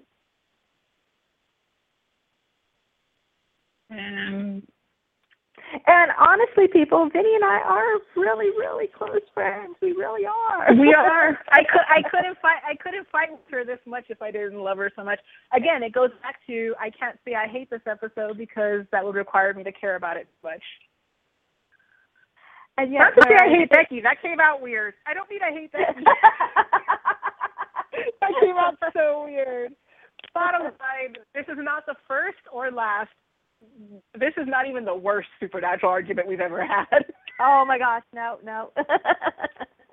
I was almost scared to call in. No, the one time we rented a little. I noticed when I was talking, I could tell your voice got softer with me.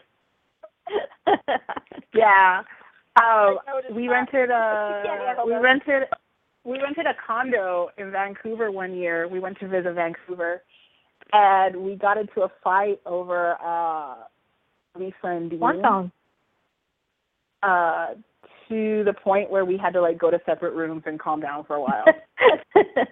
Good times. We ended up watching Doctor Who, and it brought us back together, though. So. Yeah. But it wasn't like we're never going to be friends again. It was just like, I can't even talk to you right now. It was actually pretty fun. It was a good time. It was a fun argument, and this was a fun argument. I think if you can't argue about the validity of a supernatural episode or moments in a supernatural episode, then I do think that the writers really have let you down, because if an episode can't make you feel something, whether in Becky's case it was enjoyment and emotion and a bittersweet sad emotion, or for me that it was repulsion and offense, either way they're valid emotions. And when you walk away from an episode going completely, then your writers let everybody down. Yeah, if there's a balance of people didn't like it versus people loved it, then something right happened in a way. Yeah. Because it's like the balance, because not everyone's going to love an episode, not everyone's going to hate the episode. I don't like to say the word hate. Because I don't like saying I hate an episode of Supernatural. I don't want to say that. I didn't like. Yeah. And I think that with all of us here, we realize it's just a TV show. Right. I mean, like I said, at the end of the day, to be perfectly honest, in a way, Robbie did fail me, because once I've gotten these emotions out, I really don't care about this episode and I'm bored. So in a way, he did kind of fail me, but he didn't fail everybody. So as long as we didn't get emotional response out of some people, then, he did all right. Wow, that was a begrudge. You did all right, wasn't it? You did all right. But yeah. Better hate than apathy. Yeah, Better hate than apathy. Since I graded Robbie's last episode, I'll grade this one definite D- for me. I give this C+. Yeah. Yeah. Are we grading on a curve? No, that's my actual grade. Nope, that's a flat out grade. C+. Yeah. Yeah, right. C. Well, C+. Yeah. Yeah. Didn't hate it, didn't love it. Still need to really watch it again. A couple of fun moments. I'm glad we took care of that, so we can move on to the end of the season, big time stuff coming. Mark of Cain. Yes. These last 3 episodes Rowena. should be pretty good. Very excited. Mm-hmm. Yeah, I'm excited for and again, I think that was part of one of the other issues with this episode is it really took down the momentum we were going with. I agree with that completely. 100% agree with that. Oh yeah. Like last like I episode said, was fun, sweet, just like the last 3 episodes raised the bar so high, and it was kind of like clunk. Yeah, this was definitely womp womp. 20th episode, throw away, womp.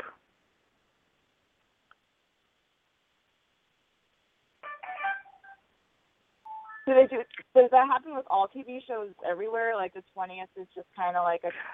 No, that's it doesn't even it wasn't even something that happened with Supernatural formulaically until Carver took over. It's just for some reason, if you go and look at his seasons, there's a very definite pattern he follows.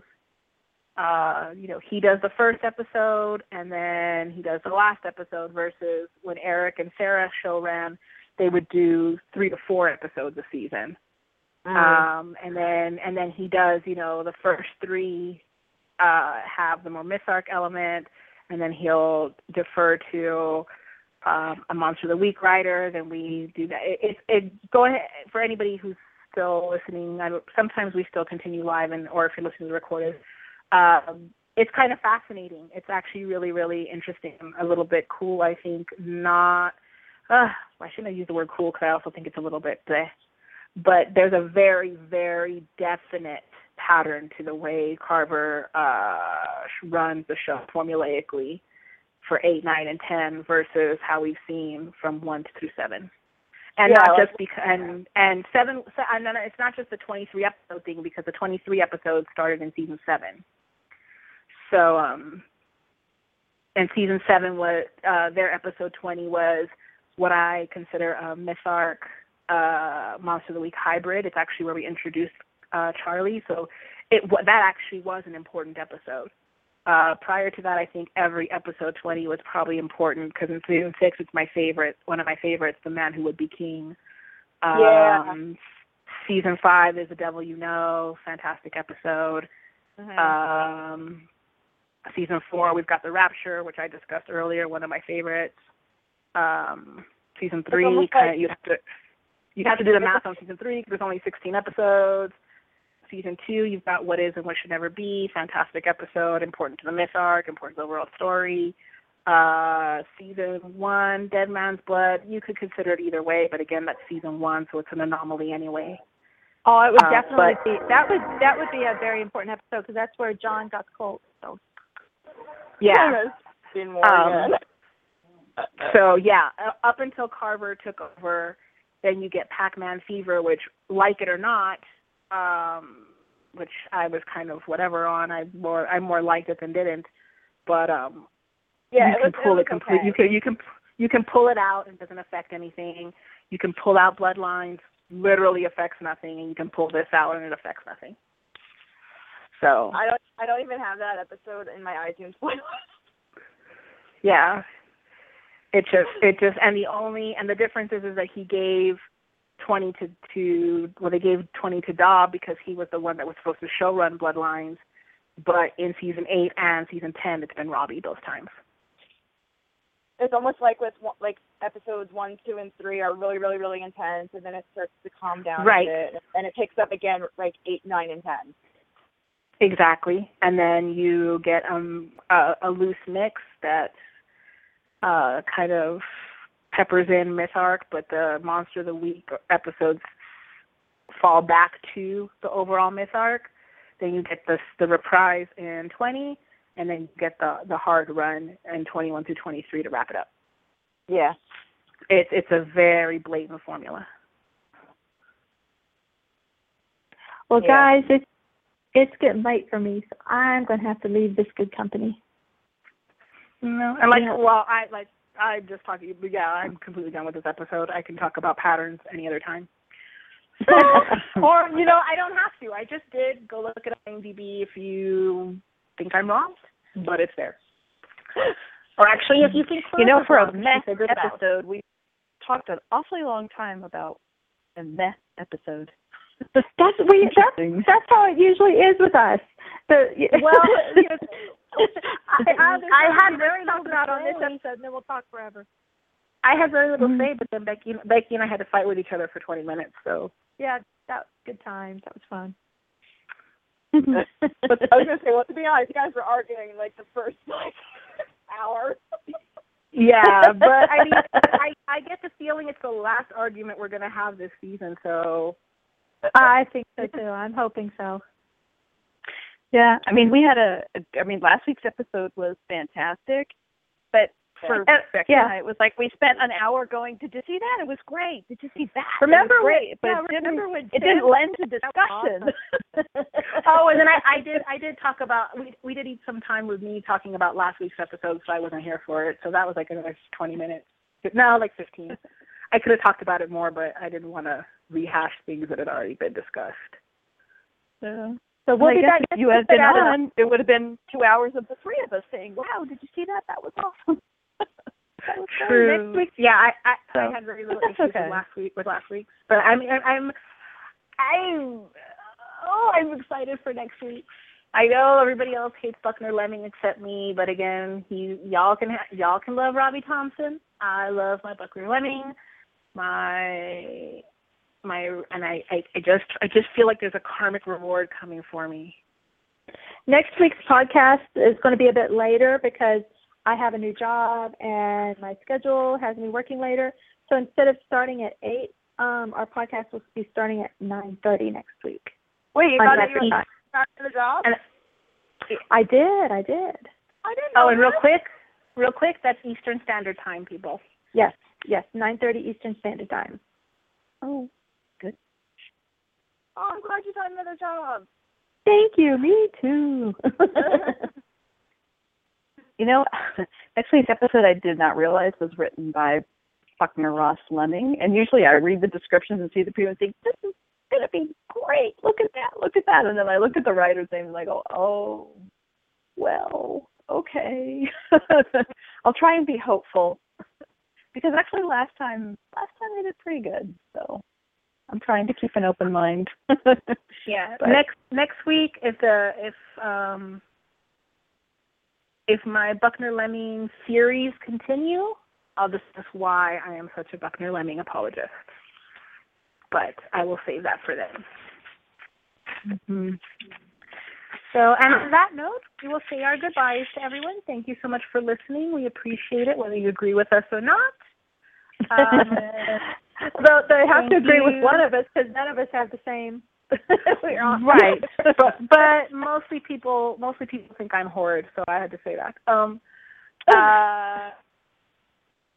And yeah, thank you for loving me even when I'm horrid. And Amanda and Susan, thank you for calling. Much appreciated for the back and forthness. And we will be back. I will catch you guys on Twitter. Yeah. Okay. Bye. Bye, Amanda. Thanks. Bye. And we will be back next week, slightly later, to discuss Dark Dynasty and see if my unspoken theories, are correct. Okay. All right. Good night, everyone. Talk to you next everyone. week. Thank you. Bye. Bye. Hey, I'm Jared Padalecki. And this is Jensen Ackles. And you're listening to Winchester Radio.